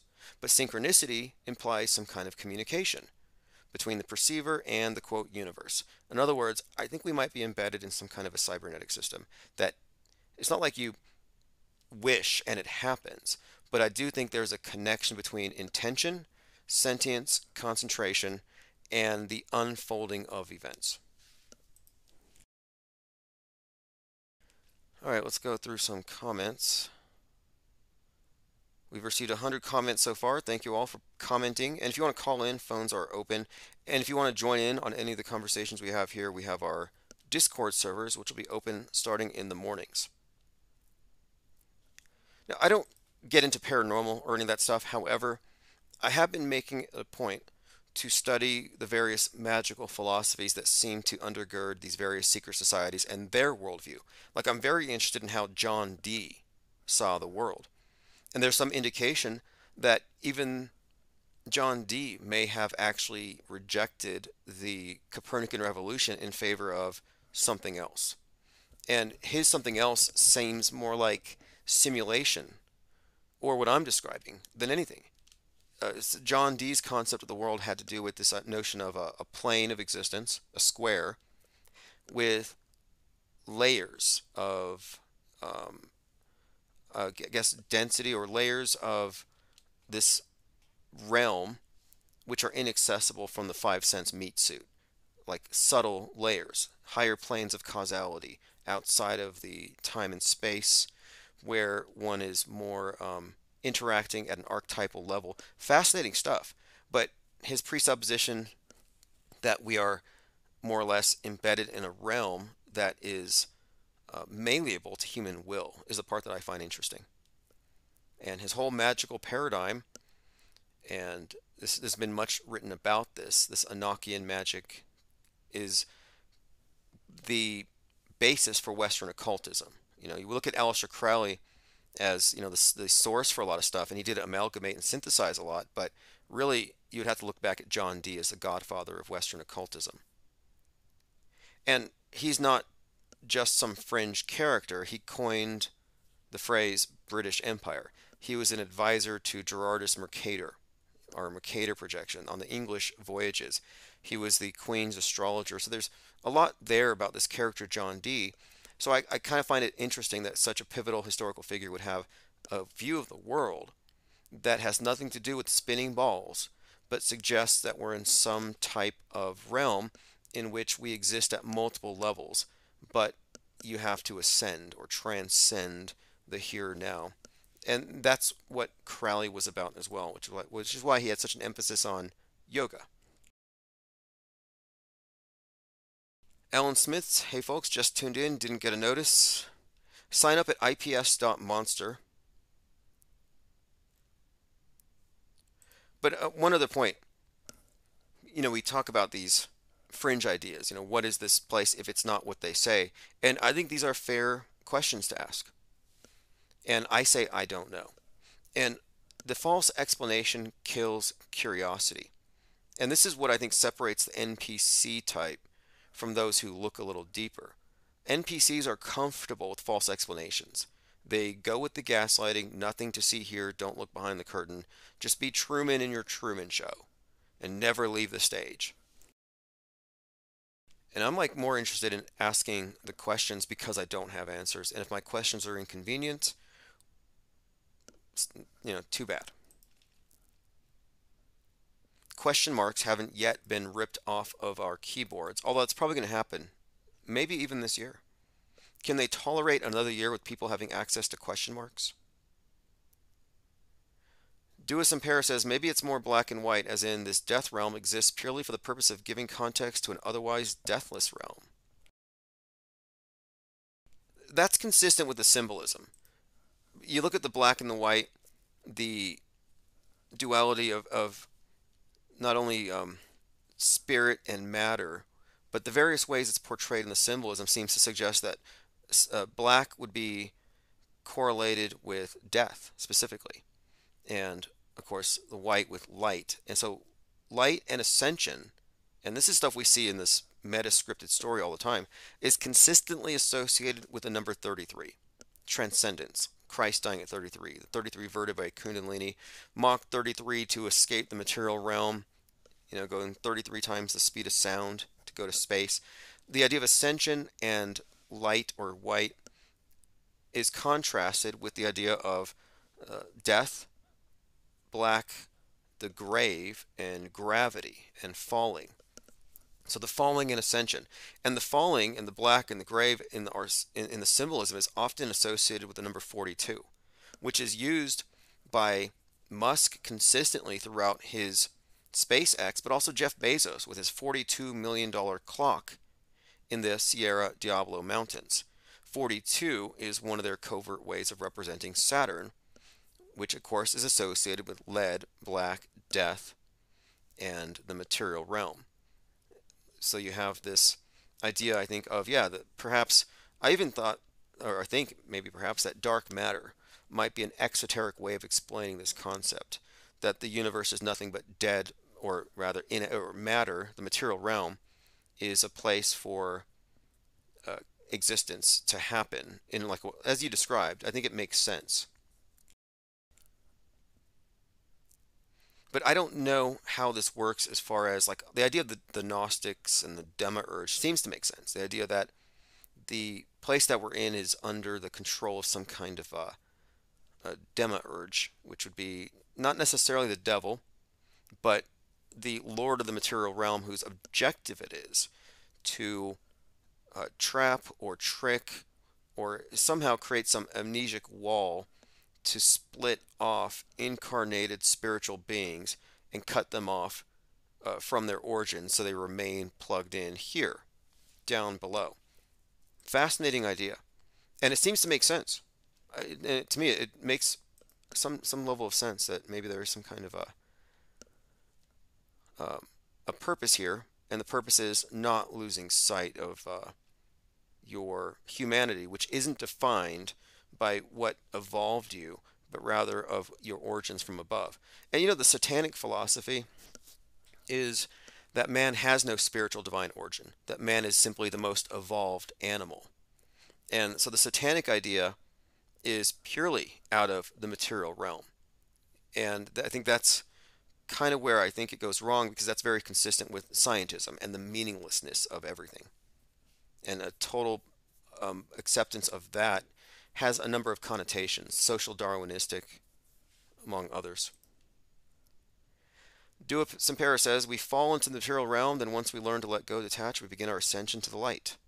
Yeah, and the concept of falling is consistently associated with the number 42 and with this Saturn and with the idea of descent into matter. And I've come across this in many different forms, but like the fallen angels, you got the light in the sky, but it's represented on the ground as a meteor, a rock. So light into a rock, slowing into, or rather, I guess slowing down into density, into a realm where now you're no longer outside of time-space, but you're limited in a now, and your information is restricted to your senses, which are designed to protect you in the terrestrial realm. But your spiritual side would be that which transcends the information you get, that transcends your physical meat suit, which would include intuition and synchronicity. And interestingly, intuition is disregarded and synchronicity is pathologized. Oh, you're seeing patterns. That's apophenia.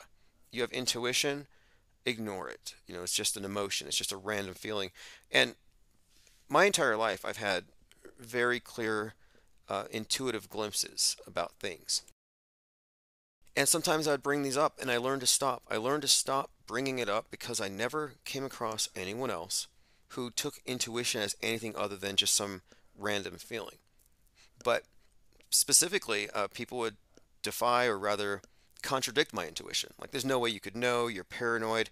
So it's almost like the system is designed to internally to have everyone gaslight anybody else around them about anything that might be considered extrasensory or psychic or even transcendent or clairvoyant. I mean, anything outside of the materialist reductionist view is just automatically gaslit out of existence.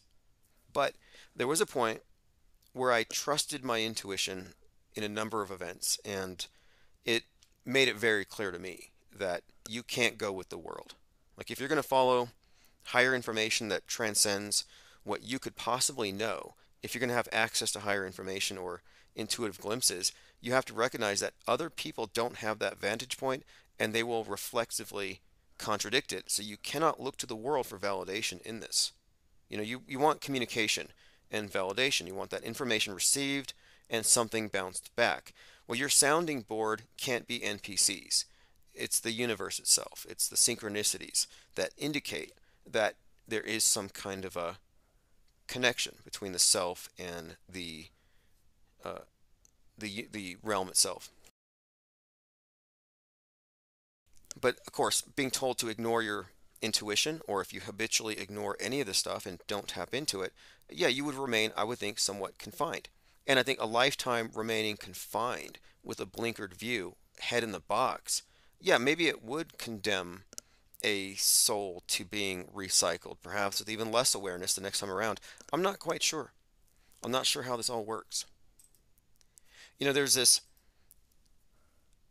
relief work on this giant scale. It's a sculpture of scales outside of the courthouse, and there's this relief work out there that has Anubis weighing a soul. It's a heart and a feather, and the idea is that if your soul is heavier than the feather, it gets devoured by the hideous hippopotamus-looking demon thing. So in other words, you lose your existence if you lived at the level of the material and lost sight of your soul. Your flesh blotted out your spirit. And that's an interesting idea as far as, like this judgment of the soul at the end. Anyway, I was sitting there looking at this thing a few years ago. And this is when I started to take my intuition very seriously. So I'm looking at this weighing of a soul situation on this big sculpture of these scales outside of the courthouse where I had just spent some time doing something. I was probably suing somebody. But I'm looking at this thing, and it's like, okay, I see the feather, I see the heart, and I see a soul in the balance. And I had this sinking feeling in my stomach that someone I knew, a relative that I was keeping an eye on, was somehow in some kind of trouble. Now, I had no reason to think so. I didn't see anything. I didn't hear anything. But something, you say, back of your head or your gut, sinking feeling, all these various ways of describing your reaction to information that isn't coming through your senses, but somehow it's being conveyed. And so I had this feeling that something was wrong. And I immediately went over to this person's house. And interestingly enough, the person had overdosed on Ambien. And I, called the ambulance, of course, and they were actually taking code blue, ICU. They were on the precipice of death. So I kind of took away from that the idea that, the person, perhaps their soul was being judged. Perhaps it was being weighed. Perhaps they were in a moment there where it was being determined what's going to happen with their final disposition. And my point of it is, my intuitive glimpse that something was up prompted me to go over there and just barge on in. And he was actually in the bathtub. The shower curtains had fallen over him, and it was just totally out. But I mean, that was one of about 4 or 5 things that had occurred over several years that had really made me realize that I'm going to trust my intuition over anybody else. from here on out. Because and more importantly, I'm not going to allow it to be contradicted by people who don't have whatever information or access to whatever. And I have a theory about how it works. And I've noticed that I've had these types of synchronicities or intuitive flashes about people, but only people that I've had spent considerable time with, or there's some kind of emotional engagement. Like I think that has to do with what Jung called the acausal connective principle, the idea of when two things or two people have been in touch and they're separated, time and space means nothing in terms of this connection still existing. And this is kind of the basis for a lot of what you would find in magical practices, sympathetic magic, imitative magic. The reason why they would take hair clippings or a picture of somebody to represent them. The idea of like attracts like, or things that are alike are somehow, if they're connected informationally, if they're connected symbolically, then they're connected in a more meaningful way from this perspective. And I'm just suggesting here, more or less, I kind of think that intuition is real. It's a way, and it has to do with some type of awareness that transcends our five senses, but that we don't have any, it doesn't have words, so it doesn't articulate itself, which makes it easy to ignore. Elephant Tusk says all are connected to the quantum field. Yeah, I would agree with that, but I would say some are more connected than others, that you can become more enmeshed or entangled with others through personal involvement. And I think that would explain some of the various instances I've had where I've been made available to people who needed it because of intuition, synchronistic flashes, etc. Isabel Ann says, life is a school. We're here to learn lessons, evolve our consciousness, and experience love. Everyone has a soul syllabus. See, that makes more sense to me than anything. It makes a lot more sense than just defaulting to, this is all cope to deal with the fact that nothing means anything. And I used to hear people say this stuff. I would recount synchronicities. And these aren't just meaningless patterns. I'm talking about things that actually change the trajectory of one's life, that put you in touch with something. And most of you know what I'm talking about when we're talking about meaningful, synchronistic experiences.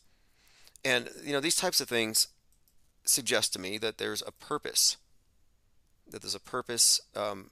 behind everything that's being occulted deliberately. Let's see here. Andrew Munchkin says, weird, same thing happened to me, saved his life too.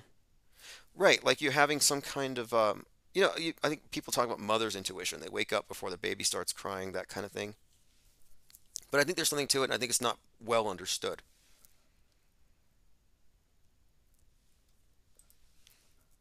And in the occult world, they talk about this specifically within Thelema, Aleister Crowley. And I talk about this stuff because this is the information that is gate kept from the public. But a lot of it is about this notion of recognizing that one has a, quote, higher self. And that establishing communication with a higher self requires a process of stepping away from the world and recognizing the significance of your own life. And they call this process crossing the abyss. Like it is a paradigm shift to actually cross this line and suggest that I'm going to live my life from here on out as though it has meaning, and as though there is some kind of, or as though these communications are more than just cognitive bias or cherry picking, or however people want to reduce it. But that crossing of a line, and I describe it like echolocation in a way. Bats in the dark, they're going through the dark and they're screeching, and then they're able to know when there's obstacles ahead of them. They know where the clear path is by the sound waves bouncing back. So there's this communication that guides them through the darkness. And I think that's how we navigate through the dark matter, either blindly, following along, or your intention is your communication into the dark. Your focus, your intention. That's why they have the attention economy. That's why they're always trying to steal your attention. Because your attention is actually your intention. and it's where your energy goes. It's where your focus goes. And I think our focus as sentient co-creators is a resource. That's kind of like the idea in The Dark Crystal, or many movies where they're stealing the soul energy of people. The bad guys are always harvesting something. What are they harvesting? They're not literally going into your brains and taking your adrenochrome. They're taking your focus, your attention, they're taking your light and directing it into some prefabricated reality, dystopian ideal, whatever they're having planned for the future. It's basically a pretty much fact that we're matrix batteries. Unless you opt out. I happen to think that you're a matrix battery if you're non-skeptical, if you're automatically feeding your quote loosh into this thing.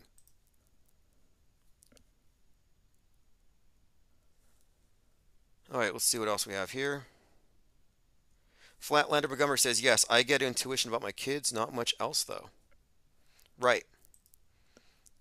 Well, now this intuition thing, see, it's fascinating because I felt like I was being tested at one point, where I was noticing, this is before I even paid attention to the news media. I was noticing patterns, or rather clues. Like, I hear something, I see something, and it formed a composite very quick about a person. And based on synchronistic occurrences, I formed a composite about somebody, set off, like red flags. You notice red flags about somebody. But these were not just red flags. These were synchronistic messages that wouldn't have any meaning outside of my putting them together. But it happened to lead to the correct conclusion. And, without getting into specifics, I'm just saying that I could not have arrived at that information through any other way than intuition. And had I not acted on it, something terrible would have happened. And I think when I acted on it, I think it sent a signal to my intuition itself that there's an open channel of communication that had been established, that I was somewhat, and this is, this is where I get into the light versus dark. I think that's when I made a decision to recognize the existence of evil and of the need of those who perceive it to not just stand by passively like an NPC if you're in a position to act. And I find it really interesting, just the idea of NPCs, moral relativism, and meaninglessness and apathy in the face of everything. And it just seems like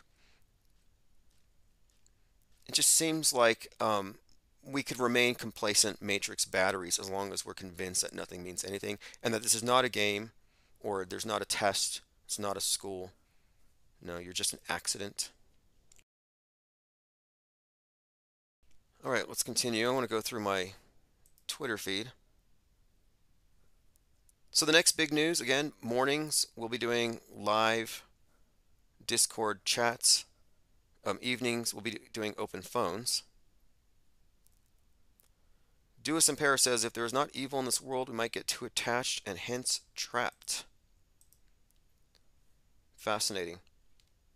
Yeah, I think it's definitely the case. There is some kind of light versus dark thing, and it's told in all the myths.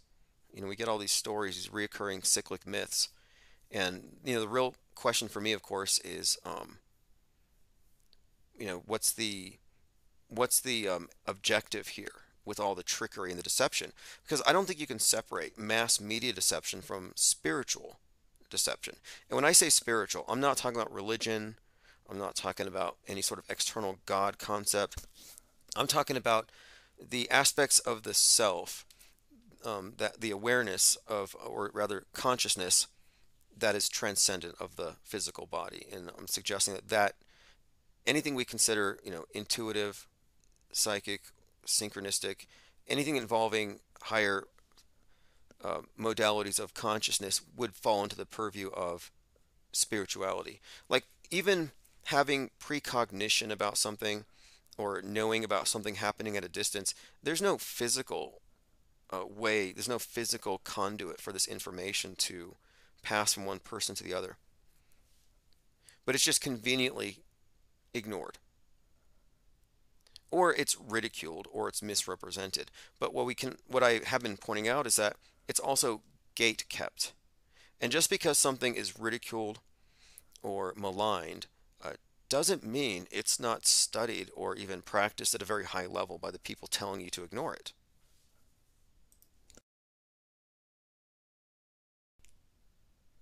Dewis and Paris says, so the prison guards are our liberators in a sense. There's a book by David Icke called Tales from the Time Loop, and he seems to have arrived at this, where he suggests that sentient beings took a turn into carnal existence, and he described the universe itself as an infinite stream of light and consciousness that got caught up in a bit of a whirlpool, and that as it became enmeshed in the illusion, it became convinced of its reality and it cut off from its original source. So that the idea here, according to Icke's book Tales from the Time Loop, mankind is really just a huge collection of souls trapped in a delusion, and that the enemies, the reptoids, the bad guys, whatever you want to call them, are just external projections of our worst elements. The R complex, territorial aggression, the reptilian within us, that we are in fact prisoners of our lowest aspects, and that until we collectively ascend, we're going to be stuck in an endless cycle. That's kind of an interesting take on it, and I think he took ayahuasca to arrive at that. But I think it also has an interesting kind of analogy to the globe concept of versus the infinite concept, and the constraints and spinning and the discombobulation of spiritual beings from their spiritual origins by putting them into a purely materialistic universe. But that's one of Icke's books that I actually think is great, because it's not his typical, reptilians or human sacrifice is a huge obsession with a lot of his books. And, Save the Children, Adrenochrome, that all came from David Icke. But Tales from the Time Loop is really, in a way, it kind of explains, in some ways, I think, how this place may possibly work.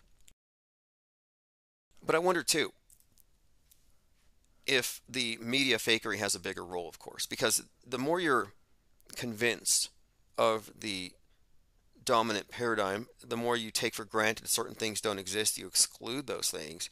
Yeah, I think it could easily put somebody off of a path to any kind of true awakening. Which is, of course, the whole point. Thank you, Frank Murr. We here at the IPS appreciate the support. Go ahead and open phones. Hey, what's up, caller? Can you hear me okay? Tim, Dewis and Para. Hey, thank you for calling, and thank you for all the How you doing? comments. Yeah, listen, I didn't want to interrupt your flow there, but I love this conversation. And just when you were mentioning Ike's book there, I sort of like the thing that's always stumped me is like the most fundamental question is, why should there be anything at the beginning? Like, if you imagine, like, why didn't something, whatever it was, first cause, I guess you could call it, why wasn't nothingness selected for? Like, if you've got a coin and it's sort of, you flip and it's sitting on its edge, why should it fall towards there being something at all? And you can't just say God was there at the beginning, because who was it that selected for there being a God at the beginning? So you always end up at this starting point. Why was something favored over nothingness?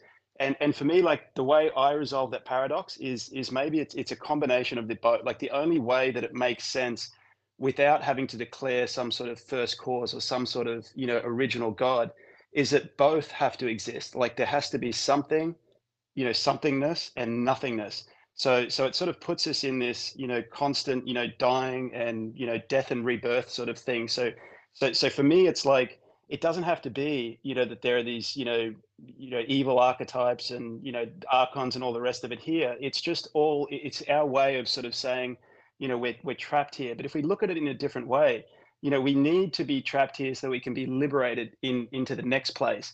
And then once we're in that next place, we have to die to come back to this, the opposing mirror, I guess. So that's a long ramble, a way of saying that, okay, well, I'll phrase it as a question to you. What do you think about, what was first? Yeah, that's a very good question, and I like the idea. Look at the beginning of the Bible where it's like this chaos, the abyss, just black chaos, and then let there be light. So it's the first is the word, meaning uh, reality is now spoken into existence because now the word puts order into the chaos, which conforms itself to the word, and the word is information. And I've been suggesting everything is information, and we are, of course, reading the word or perceiving it or living it, living the ordering of the chaos. So I don't know how it all begins, but it just seems like it begins with this. And I look at like the symbolism of like letters and runes, and all of these things go back to the creation myths and the idea of creation having something to do with words, with letters, with symbolism, with meaning being encoded in a way that it could be perceived. So I don't know how it all starts, but I don't think you can separate creation itself from meaning in our perception of it. Yeah, so it brings about that question again, like who or what was it that recognized that something needed to be put into existence? It's like let there be light, let there be creation, however you want to word it. But who or what was sitting there going, okay, this is boring, there's no creation, we need creation. So it's almost if like, there's a lot of wisdom to be taken out of religious texts and all the rest of it, but it's also kind of it can be very misleading. And the whole crux of all of it is that, there's this need to be saved or this need for salvation from this from this mess, and then there's the implication that there is a creator that's going to judge us, and what do we have to do when really if we take it back a step, and just realize that well, how do we name that first being, the being that sort of realized that there needed to be creation, and I don't and that's the mind bender, and I'm so fascinated by paradox because with our sort of conceptual minds and the way we just want to sort of give meaning and understanding to everything, if you imagine like it's a big flat finite plane, when you go far enough in any sort of direction of questioning, if you persist long enough, you always end up at this place where you can't give meaning to it. It's like a paradox. Like I like this one. It's like if you look at reality, nothing exists without existing in the context of its opposite. So you don't have hot. We've heard it all before. You don't have hot unless you have cold and all the rest of it. So in a sense, nothing exists by itself, and yet everything exists. You look around, so no one thing exists independent of itself, and yet you look around and there's everything here. So we're in this sort of realm where you could say that there's no objective singular existence. Like the existence of everything you can point to or conceptualize is within the context of its opposite. So duality. So you've got this perfect symmetry. You can't have it, sort of 51%, it's got to be right down the middle. So symmetry kind of implies duality. And then the way to sort of reconcile the two is paradox, which is my namesake, duality, symmetry, paradox. And I seem to get peace, like, I battered my head against the wall for years and years and years trying to sort of understand everything. And the only peace I've ever really gotten to is when you get to the wall of your sort of direction of questioning, and then you sort of, confronted or presented or gifted with, an awareness of paradox. And then you realize, so the answer to all these questions is in fact a non-answer, which in itself is a paradox. Okay, well, this duality thing, what Ike said too, he specifically referred to love and fear as being the poles. And he suggested that we're here as long as we're dominated by fear. It's fear of scarcity, fear of death, that our bodily our physical terrestrial survival is based on, of course, fear, situational awareness, and fear of threats. But he suggested that on the other end of it is love, which is embracing everything and even recognizing and embracing the reptilian, the basically kind of getting over it. But that he suggests that until we overcome fear with love, we will be stuck at a low vibration. And when you look at the idea of like the chakras and consciousness, it begins, at the bottom, the root, the earth, then the top, it's the crown, the transcendent. And it seems like we're kept at the lower levels when we're focused on scarcity, survival, and things that would be attached to fear. And I think he makes a great point about that. Like this is sort of like the auto hoaxing thing, that in order to really see the world stage as such and to separate from it, you have to emotionally disengage from it, and that takes a bit of rising above the fear implied in everything they tell us to believe. Right, and maybe it's not a linear thing. Like, so even just, everyone calls everyone a gatekeeper. I don't really go into that much, or like I don't go in for that much. But if there was sort of, David Icke might be like one of the, I'm not saying he's, intentionally, so I don't even care. But if he was like, Alex Jones is keeping that first gate, and then, there are a series of people, and maybe David Icke is one of those exterior gates, and the only sort of thing I'd point out is that even that it's sort of implying, that fear is a problem. But if you look at it from, like, if you step back and look at it from far enough away, that fear was necessary to get to the point of love. So if we're looking at that fear and we're applying a sort of negative connotation to it, we might not get the lesson from it that we actually need. And I know you sort of touched on that by embracing the reptile and all that sort of stuff.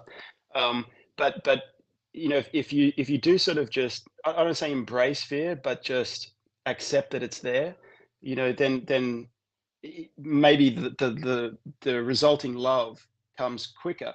But even that's a trap. It gets really, really slippery, because then it sort of sets up this trap, I would say, of, in a linear fashion, trying to get to some goal. And maybe it's not that. It's like, maybe it's just like, okay, there's fear here, and that sort of takes you to a part, you're feeling anxious, or stressing about bills or whatever it is, and you get to a point where you're just like, oh, to hell with it, I don't care, like they can come and kick me out of the apartment, whatever it is. And then in that moment, you kind of have relief, but you've just given up on it. And then you sort of sit there. I used to do this and write all the time. It's like, oh, okay, so the cure for anxiety is like lots of anxiety, like bring it on. But then because you're trying to get to that goal of having no anxiety, you're tricked again. So it's kind of like, it's like, okay, this breathing in and out all the time. It's like, why not just take one big breath, and then we don't have to bother with that anymore? It's like, no, it's a constant thing. It's, you have to breathe in, and you have to breathe out, and you just sort of accept that that's. So if you apply that to sort of fear and love, it's like, through this life, you're going to have periods where, you're trapped by fear, or whatever negative, emotion or mindset or whatever it is. And the more you're able to kind of just accept it and go into it, the more harmonized, or the less dramatic the jumping between polarities gets. And maybe that's like a more sort of calm, like there's this impulse to kind of arrive at enlightenment, whatever that is. But maybe enlightenment is not a permanent state. Maybe it's a fluctuation, and you only get those little moments of enlightenment within the context of, whatever the fear, and whatever the opposite to that enlightenment is. What do you think of the notion that there's some type of a struggle between, like a struggle that may be resolved at some point between like light and dark, and that people who are operating at the lower levels would be on the dark side more or less by default, which I would say that the dark side is the default, but there's like that um, religious philosophy, Manichaeism, which was basically this dualistic cosmology, everything breaking down into good and evil, black and white. But like, do you think it is black and white? Well, I think yes, but it's sort of fractal. So like within each person, like I don't, they say Jesus was a perfect person, whatever that means. I don't buy into that. Or maybe that he's at the top of that fractal, and at the bottom of the Rothschilds, or whoever you want to name it, at the bottom. And but that's sort of on a collective level. But individually, like every person is I think it's a constant battle. I don't think you ever get to the point where, within one individual life, I don't. Well, it's just my intuition, I guess. That you don't actually get to the point where it's just all light, because it's sort of like, the same, like what I mentioned before in a comment. It's like, the idea of living eternally, living in this like, perfect, blissful, eternal realm. Well, then time, in a sense, ceases to exist. There is no time. Like we need to get into this place where there is time, so that we can appreciate what timelessness would be. So therefore, there's no like, okay, we live this life and then we go to heaven, and we live happily ever after. I sort of look at it as like, after this life here, we go to some next place, and we sort of like take a couple of deep breaths and go, fuck, that was brutal. And then, after a while, we're laying on some, beach somewhere or something, and, we do that for a few millennia.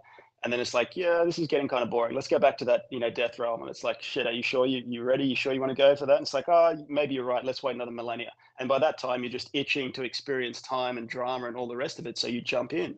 So in a stand back sort of view, you're oscillating between, this realm of death and this realm of life. And you need both. You can't just like squash out the realm of death to enjoy the realm of life. And to answer your question, the same thing happens within this life here. So it's this fractal all the way up and down. So within this life, we have dark times and we have good times, but you have like 10 days off work or something. By day 5, it's just you're just not enjoying that day off. Whereas you've had a long day of work and you get home and it's like you really enjoy that first hour and you start thinking, God, I wish I never had to work. I wish I had billions of dollars. But if you did have that, then after a number of days, you'd be bored. So you kind of like going to work, and so it's like so if there is some sort of bliss, I think it would be related to accepting that it's a constant quote battle between light and dark.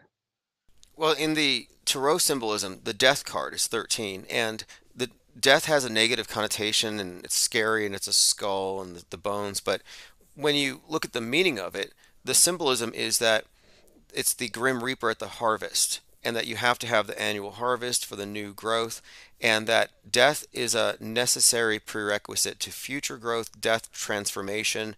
Otherwise, you have stagnation. So the card represents actually new beginnings. So it's not really the end of everything, and it's associated with Scorpio, and Scorpion, or even like you'll find in the symbolic systems things that shed their skin associated with death, because death is looked at as, yeah, shedding a skin, the skin being the human character you developed living at the human level, unaware of your spiritual side.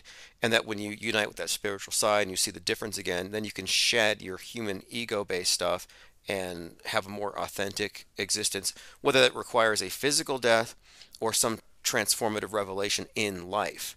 And I think the purpose of the Tarot and these symbolic systems was to enlighten you about this stuff so that you could actually have these awakenings in this life without needing to physically die to have a death or to Yeah, have. yeah. To sort of die before death. That would sort of be maybe a good definition of enlightenment, maybe. That's But even that, I every wonder if even that's possible. Well, Yeah. that's every mystery school. Every mystery school, even the Freemasonic one, involves a symbolic death of the candidate being put into a coffin, and that is they're basically told you're dying to your ignorant old self and you're being reborn. So the idea of death and resurrection is really intrinsic to all these different mystical traditions, and I think Carl Jung and others have written on this, suggesting that the psychological effects of that may be transformative.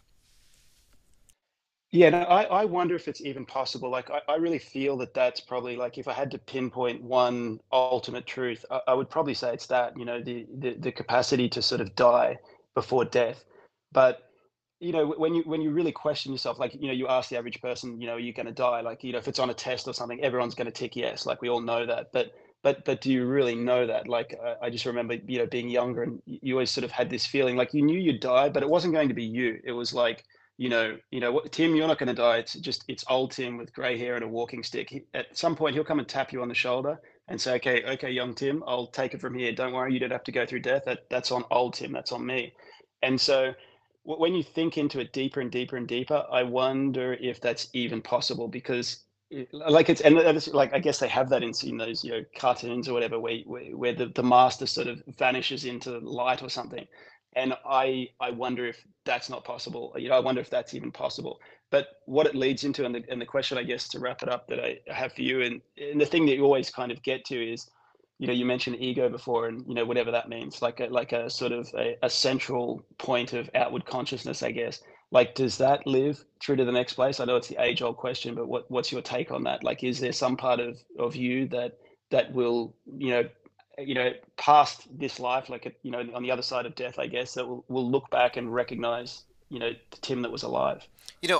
I had this interesting book that described the Egyptian concept of the soul that was divided in two parts. There's the immortal soul, and then there's one that you build here in life, your your perspective, your ego perspective, and that there's a merging of the two, but that you're not losing it all necessarily, but you're given a wider perspective. But that the idea of the soul being having multiple components, a higher and a lower component, made a lot of sense to me because we are, yes, the Ka, the Ba, and the Ak, spiritual entities everybody possesses.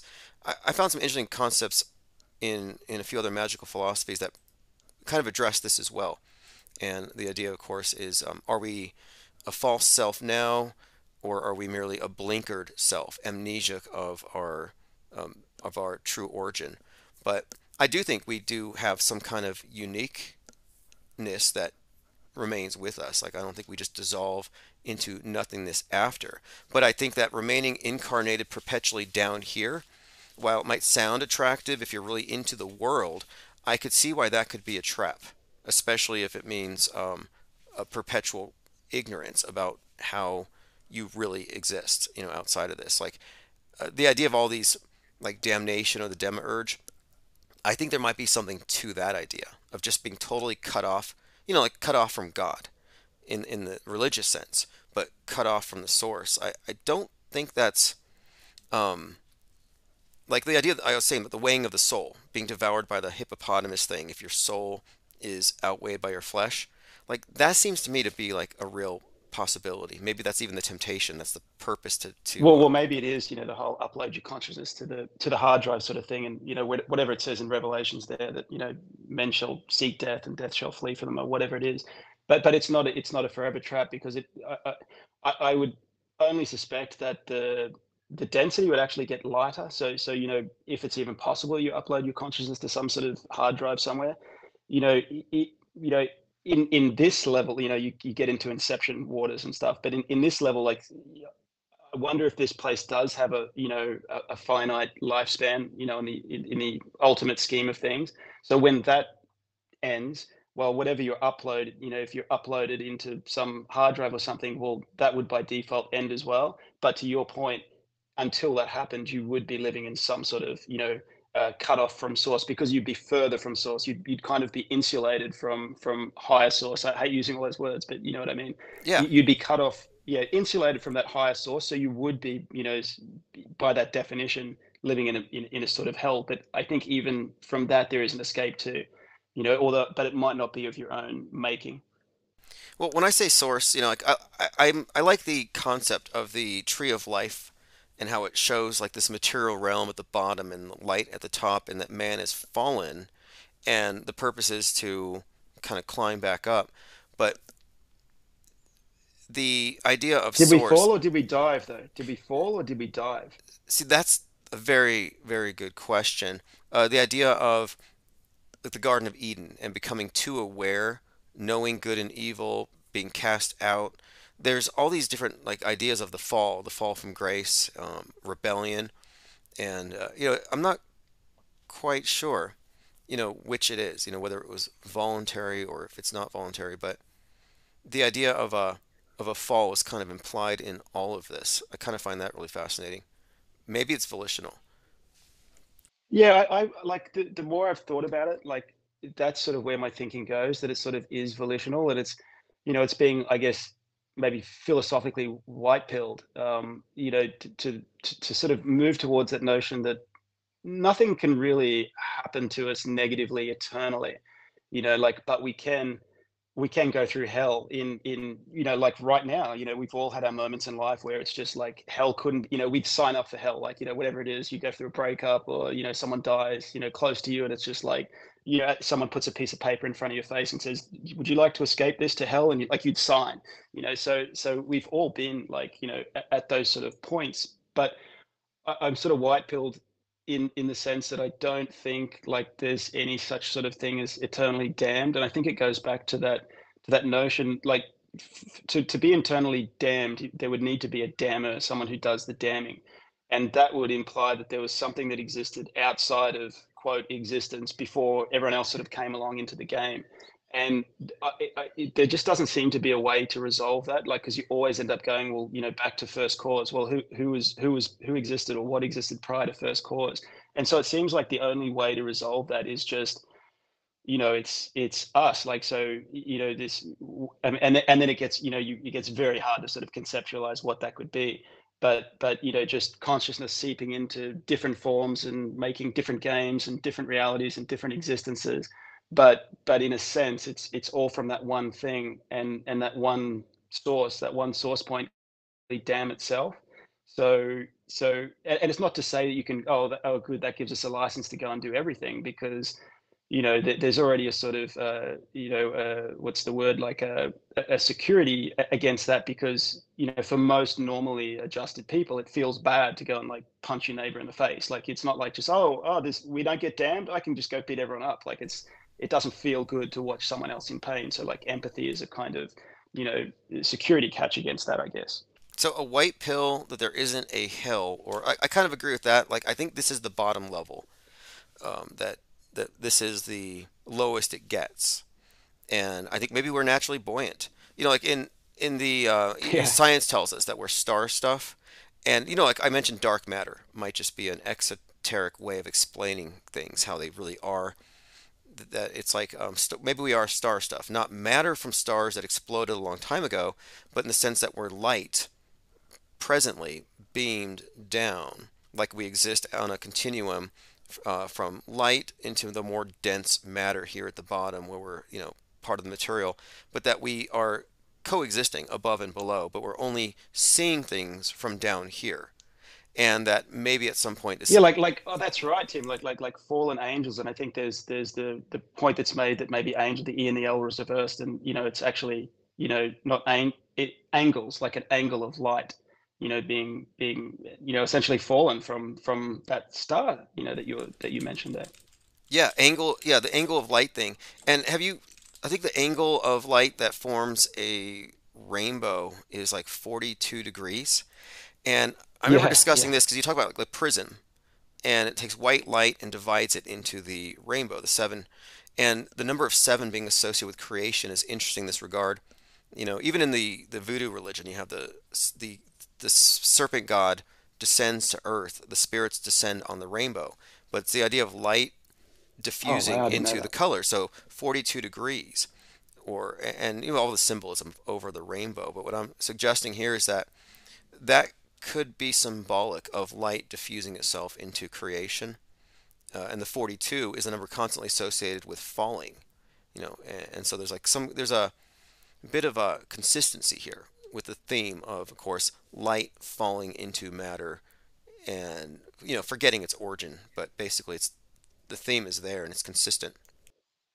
And isn't it interesting? Like, it ties back in, like, to what you were saying about intuition before. Like, me personally, I often get in the trap of trying to understand everything. Like, it's got to be put into its perfect rational box, and it has to be, just a logical sequence. But there's just so much out there. It's like, you're talking. I haven't really looked too much into astrology, and it's that thing where it's like I really need to look into that sort of thing, and then it's like, but then I really need to look into this thing. And it's like I need 1,000 lifetimes to sort of be able to rationally put all of those things into their proper boxes and their proper context, when on the other side of that, there's another means to kind of understanding things, and it's just that it's that little it's intuition, or it's insight, or it's epiphany. There's you can't really explain why something, but it just hits and it just makes sense. It resonates with something that's beyond language, and being able to sort of rationally define something. It's like you sort of don't need the definition. It just rings true, right?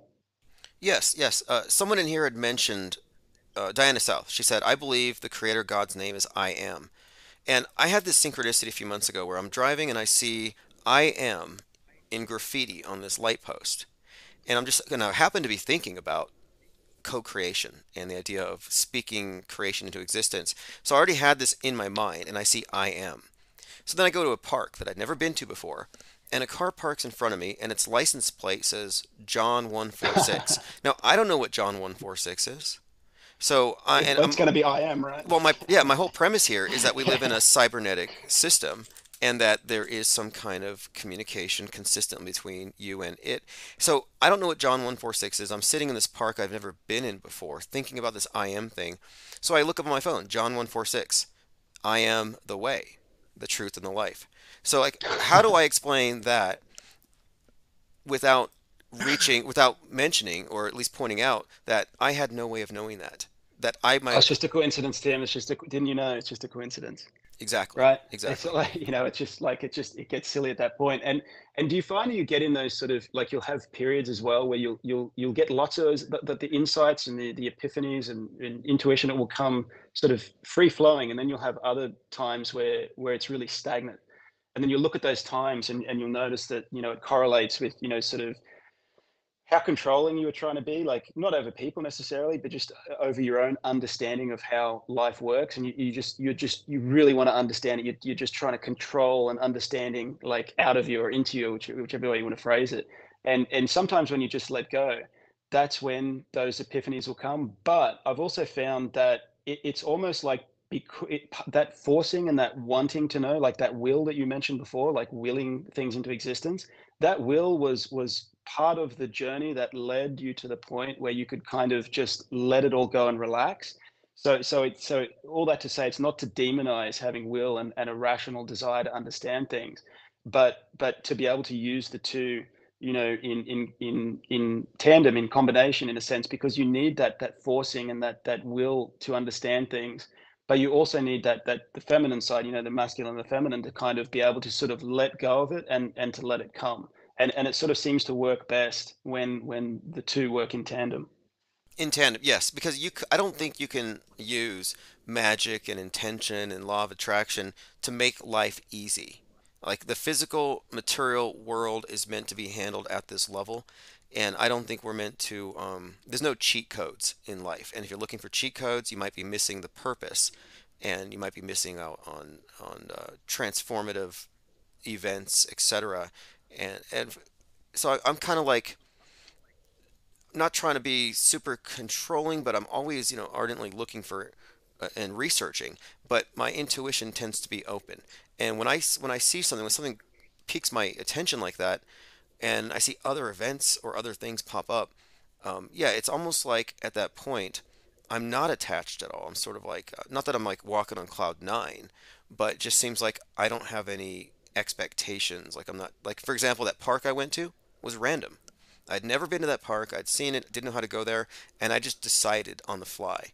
So the randomness is actually a huge part to synchronicity, I've noticed. The randomness But meaning Tim, I breaking wonder if that patterns. came, if you could look back. Sorry, I wonder if you could look back at that time, and if you could remember what was happening before that. Like, you strike me as someone, I don't want to put you in any particular box, but you strike me as someone who has a deep sort of thirst for understanding. Like, and maybe I'm just projecting because that's me too. And I just wonder if when you had that experience in the park there, where it was sort of random and you were feeling chill or whatever. I wonder if that was on the back of maybe a more sort of intense, putting that will out there. So I guess the point I make is it's not to demonize will, and it's not to glorify, just letting go. It's to both work. It's like, don't demonize the masculine and glorify the feminine, or vice versa. It's both that are necessary. And I just went through like a long time where it was just more that masculine approach, like really trying to name everything and understand everything and see how it all works. And over time, you can only sort of hold that posture for so long each time, and when you sort of let go, that's when the insights will flow. But I didn't notice that cycle was taking place for so many years, and it's only sort of now, that I can, maybe the past few years, where I've actually recognized, and you feel really stupid that it's taken this long, but to actually recognize that the more peaceful sort of moments come, or the more insightful moments come, off the back of the harder times. Yeah, I think you're right about that. And you mentioned masculine, feminine, and in Jungian psychology and symbolism, he had it that the masculine with the sun and the feminine the moon represented consciousness and the subconscious. So your conscious mind, your logical, that lights the world, is symbolized by the sun, but the subconscious, the dark side, is illuminated by the moon, the feminine. And he suggested that you could be more or less too grounded in the solar, in the logical, in the masculine, to the detriment Yes, of your yeah, soul. Or if you went the other way, you'd be a lunatic. If you're not attached to the real world and you're just immersed in the lunar. And, literally. and so the point of it, of the symbol of like the eclipse, the sun and the moon conjoined, meant the harmony of balancing the two, the light of the sun shining into the darkness of the night, and illumination being a process of the merging of the two. Wow, that's incredible. And it's sort of like, see, if this stuff, and this is, that back to Confucius, whoever said signs and symbols, like I used to hear that and just go, yeah, okay, signs and symbols are great, but where's the book? But it just doesn't hit as deeply. So now that you're saying that, even though I may have sort of heard that before, I just visualized it better then, and it just hits a lot deeper than sort of reading something in a book. So if you were some sort of enlightened master, a group of enlightened masters, whatever it is, in the secret societies, and you had sort of figured out these eternal truths, or you wouldn't write it down in a book. I mean, you can Manly P. Hole with his secret teachings and all that sort of stuff, but and then maybe the two work in conjunction again. But it seems like a simpler way, and a simpler way for those truths to be carried on is through that symbolism. And it's almost like a confirmation of the truth. It's not just an internally felt truth. It's mirrored outside by the very realm that we're in, like as you just pointed out, with the masculine sun and the feminine moon. Yes, yes, and that's kind of what I think Jung's big point was this psychic, wholeness. But as far as the symbolism, I think that the symbols may speak to the subconscious. Like I happen to think that maybe we have some kind of like built-in hardware. We talk about archetypes. Maybe there's some kind of like intrinsic programming as human beings that we're like on an instinctual level that, like, I think maybe, for example, our subconscious is always processing information and it can be communicated to separately. Like there's two of us, and one of us has an ego, and that's the part that says I, and the other part doesn't. And that's the part that communicates via intuition and has access to more information. And so I've been kind of thinking about the subconscious almost as a separate person, or another aspect to ourselves that could be comprehended as a separate person that doesn't operate with a centralized ego, but that is communicated to with archetypes and symbols. And this might explain a lot of the psyops and the religions and the archetypal superstitious fear they put into certain things. Maybe they're tapping into us at a very deep level. And is that kind of what you mean by when you talk about intuition? Are you sort of suggesting that those two parts of yourself, that's maybe how they communicate as well? Yeah, well, I kind Like of the ego and yeah, right. yeah, I kind of think that maybe, for example, like your consciousness is a filter, and what it does is it puts order on all the information you're getting. Because if you were consciously aware of every bit of sensory data you got, you'd go crazy. It'd be like 10 hits of acid. So your ego is really just giving you it's giving you a viewfinder to narrow down. So you're not a spotlight in the darkness. You're actually filtering out most of what's there in your field of awareness to make sense. But I think that even though your ego awareness is filtering it for cohesion, I think we're still absorbing and taking in all that information, and it is being processed subconsciously. And I think this might explain the use of symbols and modalities of communication that go over our heads. But I still think that we're absorbing it, eyes wide shut, like our unconscious is always receptive. Oh, it's such a good title for a movie that I must have watched that movie so many times and just not noticed the profundity of that name, like Eyes Wide Shut. That's so true. We're just walking through Eyes Wide Shut. But hey, Tim, I'm getting self-conscious of the time here that I've spent. I don't want to keep everybody up. But maybe if I drop one last sort of philosophical white pill, I guess, and it's just something I've been sort of thinking about lately, and it just, I guess, it ties into the ego and this. It's like we're trying to sort of, I think the fundamental thing that we're trying to understand, maybe, or at least me, is, it's that question: does that ego live on? Does it?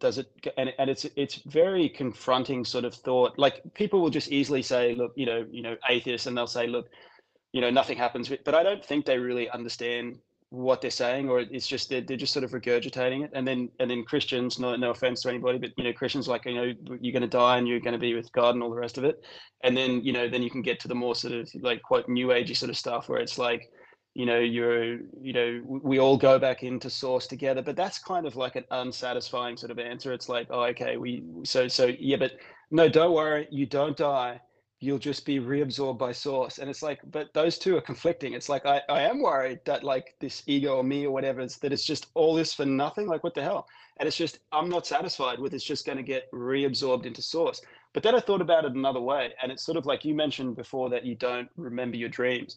And, I sort of do at times. I go through periods where I do and times where I don't. But I was thinking, a little while ago, maybe like an individual life like it is just like a dream, like from your position here in this existence as Tim, you don't really care too much about dreams you forgot. It's really not that important, but you're still here sort of experiencing. It's not necessarily an important conscious part of yourself. So what if the same is true moving up the fractal? Maybe each life, there's 7-8 billion of us here or whatever it is. Maybe they're just all dreams. I know it's that whole sort of the butterfly that dreamt it was a human and vice versa and all the rest of it. But every time like we give one of those quotes, we sort of miss the deeper mechanics of the idea underneath it. And for me, it seemed to give me some sort of I don't want to say relief, because it wasn't as if I was anxious or anything about it, but just a deeper sort of satisfaction of curiosity, is that maybe this life, like it doesn't have to be one or the other. It doesn't have to be that, you die and there's nothing else, but it doesn't also have to be that the ego carries on, or this incarnation carries on and lives into the next place. Maybe there is some sort of, collective being. And it's not as if like you're just, by being absorbed back into that bigger thing, your whole life is just dismissed and cancelled off the slate as if it never mattered. But it did matter in some sort of deeper subconscious sort of thing. But it has the significance of whatever the consciousness we become a part of in the next existence. This life has the significance of what a dream does to us in this life here. So it's not as if it's gone, but it's not a massive loss either. It's there's nothing to sort of mourn about that central point of awareness ceasing to exist. It still is in there somewhere, but it's nothing to be it's nothing to be cried over, because it's in that scheme of things, in that higher context, it's irrelevant. I don't know if I expressed that very well. Fascinating. Actually, no, you actually have, and kind of makes me think of the end of Vanilla Sky. So it's not in Vanilla Sky, it's all about dreams, and Right. and it's about One of my his. favorite movies. Yeah. I that movie. I mean, I can take it apart. It has so many layers to it. Yeah. Yeah. But at the end of the movie, when he realizes it's a dream, it's a simulation, he has to go to this tower. And as he's going up the tower, the Beach Boys song "Good Vibrations" starts playing. So he's going Tech up. support. Yeah. Yeah, he's going up the tower, vibrations, Kundalini, consciousness ascending, and he goes to the roof where he's told it was a simulation. These people here are background characters fulfilling psychological needs, and if you want to go back and live a real life, what does he have to do? He has to jump off the building. He has to Right. fall into incarnation. Right. And so, like, that movie kind of has this point where, yeah, he has tech support. He has a moment to realize what was real, what was fake. He recognizes the significance of all of his experiences. Then he decides, does he want to have a real life or not? And of course, he decides to jump back in and reincarnate. But that movie had a, interesting idea about that. At the end, there is some kind of a little bit of a reprieve, a little bit of a Well, that's what you break. touched on before. That's like the perfect, embodiment of that dying before you die kind of thing. Like he actually got the choice. What did he say in the beginning of the movie? If I'm that one person that's gonna live forever, or so. When he was plucking out his grey hair there in the beginning, and in the end, it's like it's not the living forever that is going to free you of whatever anxieties we have in this world. It's the ability to accept death, to jump into death, before it actually happens physically. And maybe there's only like the time it takes for him to jump and hit the ground or whatever. But that really does sort of encapsulate that whole, the Masonic sort of dying before you die thing. So that's probably a perfect moment to wrap up the conversation and leave it. Yeah, well, hey, I appreciate the call very much. Thank you for taking all the time to go over these things. I think these are interesting areas of discourse, speculation, and I think all the people in the chat here appreciate it. Do us some pair. So please Yeah. call back any time. Yeah. Thanks, Tim. Wanted to thank you for that as well. It's my favorite sort of little topic, and I didn't want to interrupt your flow there, but I just at the same time I couldn't resist. So I really appreciate the time and everyone's time for sort of listening in. Talk soon. Okay, excellent. Thank you. All Thank right, you. everyone. There's Do Us Some Para on there for just under 42 minutes just talking about the realm, incarnation, light and dark, the meaning of it all. And yeah, Vanilla Sky is an intriguing movie. On one level, it's bad and it's trite. On another level, it's a Gnostic telling of this Christ and Magdalene, or David and Sophia, who dies at 33, is reborn 3 days later. But this the subtext, the soundtrack, it's got layers and layers and layers. But it even has foreshadowing for 9/11, for COVID-19, 2020 lockdowns, and it has a few other areas as well. Like, I happen to think that you could connect Eyes Wide Shut to Vanilla Sky, which was based on a book originally called Open Your Eyes. And it opens up with the phrase "open your eyes" being repeated and repeated. So Eyes Wide Shut, Open Your Eyes, and Tom Cruise is in both. And I found some connections there, and I may go into that. It had to be a separate conversation. All right, let's see what else we have going on here. I was talking about bats earlier, and echolocation as a way of describing synchronicity in a cybernetic universe. And yeah, so yesterday I got my news alerts, and there was someone in Albuquerque to watch out for. They said they showed a picture of her. She had this tattoo of a bat on her neck, and they said she was going into gyms, taking people's keys, and then going out and taking their cars. So we had this person running around, and I made a wrong turn, and I accidentally went through a drive-through of a Slim Chickens, and I wasn't ordering anything. I just made a turn, and the person who walked up to me to take my order happened to have that exact bat tattoo across the front of her neck. Now, I could allow that to just be a coincidence. The bat thing, it's a coincidence. As Ian Fleming, author of 007, James Bond, said, once is a happenstance, twice is I think once is a coincidence, twice is a happenstance, three times is enemy action. And I think that's kind of the main thing here. Coincidence versus intentionality. Is there a cause behind it? Is there a meaning to it? Or is it merely a coincidence? And coincidences exist. Meaningful coincidences. That's the distinction. And what differentiates the two is the individual perceiver, context, and timing is a huge part of it. Timing is almost all of it, actually. Right place, right time. Tomanoid3 says, Minority Report had a lot to do with Eyes, MI2, Masks, and Flu, both movies same time for Cruise. Well, in Vanilla Sky, it was about a mask. His face gets mangled in a car wreck, and he has to wear a mask. And again, the symbolism of the mask and the idea of the false self, the simulation, it's all pretty much there. But the deeper level of the story has to do with Sophia, who causes him to awaken from his death-like slumber into the simulation, and serves to help initiate him into a full awareness of what he's in. And then he can decide if he wants to remain in it.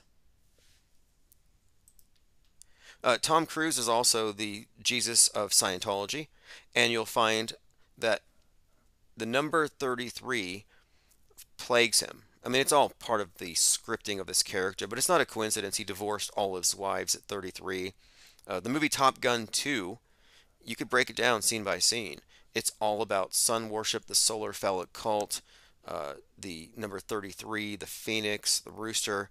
It's all layered. Even the name Tom Cruise, Thomas, twin, Cruise, cross, the double cross, the cross of death and resurrection, the two rungs, the two bars on the cross. Tom Cruise's character on the world stage, it's all about this sun god archetype. And if anytime you look at pictures of him, like Tom Cruise, he's always hanging. He's always like in a very, like, just search Tom Cruise hanging, and many movies he's always dangling, hanging from a cliff, hanging from a plane. And this is all imagery that has been projected onto the collective psyche for quite a long time, and it's all for a reason. The hanged man. In fact, in Top Gun 2, there's a character named Hangman who says, "I am good. I am your savior," multiple times. And the actor who plays Hangman happens to be a 33-year-old actor. What is the point of it all? Well, we are looking at esoteric aspects to mass media. That's really what it comes down to. Going through some comments. Ooh, an interesting. Duas in Paris. Sophia was a moth that turned into a butterfly. Right. Cameron Diaz's character makes that statement. Yeah, these every line in that movie is chosen because it has some deeper layer to the meaning. His father. So the movie opens up where Tom Cruise's character, he inherits a publishing company called Rise. And I think it's modeled off of William Randolph Hearst and his publishing empire. But Rise is the magazine. Rise, like rising up the tower at the end, the rise of the Kundalini, thus the 33. And he's talking about his father who lived a life that I think put his son in his shadow. Like he couldn't live up to his father. He was afraid of heights. But when he talks about his father, he talks about his father's autobiography, which opens up with a chapter called The Kingdom. And the kingdom is a reference to, of course, the material realm, the bottom. When you fall from the crown, when you fall from the top, and you hit the bottom, you're in the kingdom. So the movie was just showing the story of his incarnation, his falling voluntarily down the tree of life for the purposes of climbing again, I guess.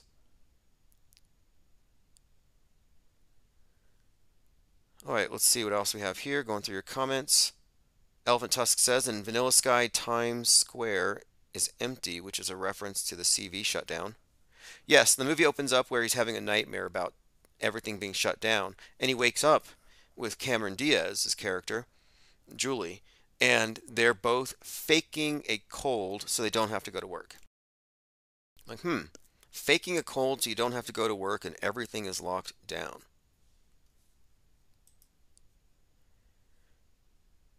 All right, moving on.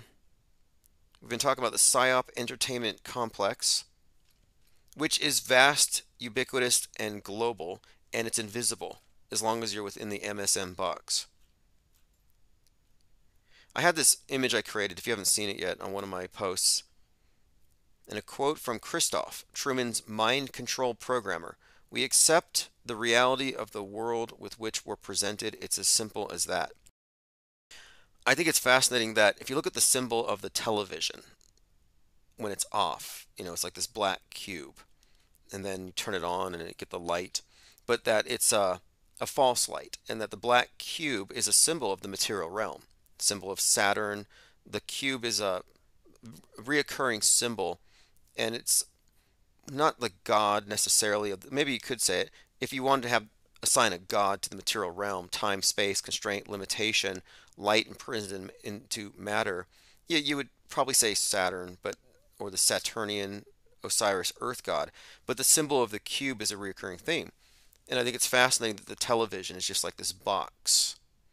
And I think the box is a perfect symbol of the realm, and the TV, the television, is itself reflective of the Saturnian cube. So I have this image of these people walking up a hill like Sisyphus in Hades, climbing the mountain with the rock or the boulder, but they're carrying the television boxes on their heads. And this is a reference to the burden of proof.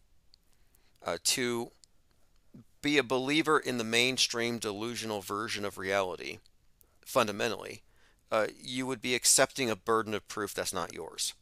You don't have to carry this. You can drop it and you can be a free thinker outside of the box. But most people carry that on their heads. They carry the burden of proof. They accept it. And the weight of the fake world goes along with it. Caring about things that don't matter. You're getting triggered over fake dead kids and you set yourself on fire to make a political statement. That kind of thing. Elephant Tusk says, amazing how many video games reference this. Sega Saturn, Nintendo GameCube, Xbox. Xbox is a black monolith, says Elephant Tusks. So I was talking to this caller, we were talking about incarnation, right? So how you like your ego in life and your perspective that you have while you're in this realm. Do you retain that? Well, when you play a video game, you are way more complex than the character you're playing. So you're sitting down as a is a person existing in this world with an unlimited number of choices. You can do whatever you want, but you're going to sit down and concentrate on this black box. And now you're going to exist as a reduced version of yourself as an avatar in a simulated realm that goes into a script where you have no free will.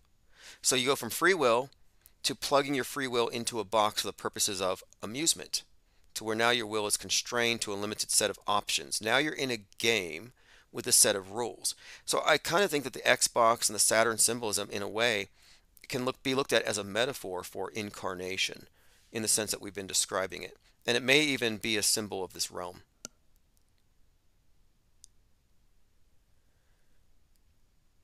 But the symbol of the black monolith, I pointed this out before, is very well represented on the symbol of the tarot cards, the devil. We already talked about death. We may as well bring up another one. And the devil card, I often point this out, it's not Baphomet. People think Baphomet and the devil are the same thing. No, they're actually complete opposites. The Baphomet symbol isn't a singular entity. It's more like a totem or an amalgamation. It's man, angel, and beast all combined, with a torch between the horns representing light, transcending the bestial. Man rising above towards angelic, thus the angel wings, and its poise, its balance. By contrast, the devil has a torch that's pointed down to extinguish the light. And the devil rests on a black cube, which may as well be an iPhone or a black monolith, but it's the symbol of this realm. And he has man and woman chained to this cube. And this is like being plugged into your Xbox. She's eating grapes, and so is he, because they're enjoying it. They both have horns like the devil. In other words, they're plugged into the material realm, and they're enjoying it. They're enjoying the endarkenment, the opposite of illumination. They're plugged in at the level of flesh to the material realm, subservient to the devil, who has the sign live long and prosper, interestingly, with his hand. But this symbol here, or this collection of symbols, explains the predicament of the incarnated human soul, subject to the material realm, and specifically what happens when you shut off the light, when you are happily chained to the block here. There's a few other things about this I think are really intriguing. One of them being, of course, the live long and prosper hand sign, but also the upside down torch as a symbol of endarkenment is just intriguing to me, because what has put us into the dark more than the fake space program, where you have a rocket going up into the darkness of space and everybody's watching it? Oh, it's progress. We're going into space, science. Well, that rocket is really an inverted torch if you look at the symbol of it. And what is it doing? Going into space, going into the dark, taking us into ignorance, enslaving us to the cube, the black box, the material realm, the big deception. So I think that the symbolism here is completely the opposite of the Baphomet concept, which has been unfairly demonized and associated with the devil, as grotesque as it actually appears to be. I mean, it's kind of a chimera thing. Okay, let's see what else we have here. All right. Flatlander Montgomery says, looks like the chain is loose. They could remove it if they wanted to. Yes, I took a course when I was in the military. I took this mail order course from this group on in Los Angeles, but they focused on the tarot symbolism. It was a mail order course, BOTA, the Builders of the Adytum. In fact, their symbol, I believe, is a cube, and it's a symbol, of course, of the material realm. Builders of the Adytum. I'll put the image up on the screen if you want to see their cube. But anyway, as part of the course, they would send you pictures of the tarot cards, and they'd break it down symbol by symbol, so you could understand, how they arrive at these things. And none of it is arbitrary. And one of the points they made in this card is that they're not pulling against their chains. That was the main point. They're not even resisting because maybe they don't know there's something to resist, which makes me think about people who are, plugged in into the screened reality unquestioningly. Why would they question it? They've accepted the burden of proof. They've accepted the reality of the world with which they've been presented. They're comfortable in their Truman shows. NPCs following their NPC scripts. What would be the incentive for breaking that, especially if it's fun? All right, thanks again, everyone, for the comments, and thanks again to the caller. We will do this again, same time tomorrow, likely, definitely earlier.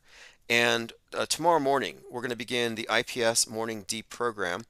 And then tomorrow morning, I'll be kicking off the 24/7 stream. I'm still adding content there. And we'll do our first Discord IPS Think Tank live chat in a long time. I mean, we used to do these all the time, but this will be, again, a scheduled event. We'll be inviting people, and hopefully we'll have some lively or interesting conversations coming from that every morning as well. And I'll be putting those into the archives as well, any kind of conversations we have that aren't during these live streams. Anyway, thanks again for joining. This is Chief Crow, AutoHoax or GTFO. Thank you all for the support. And again, we'll see you all tomorrow, or we'll see you in Discord.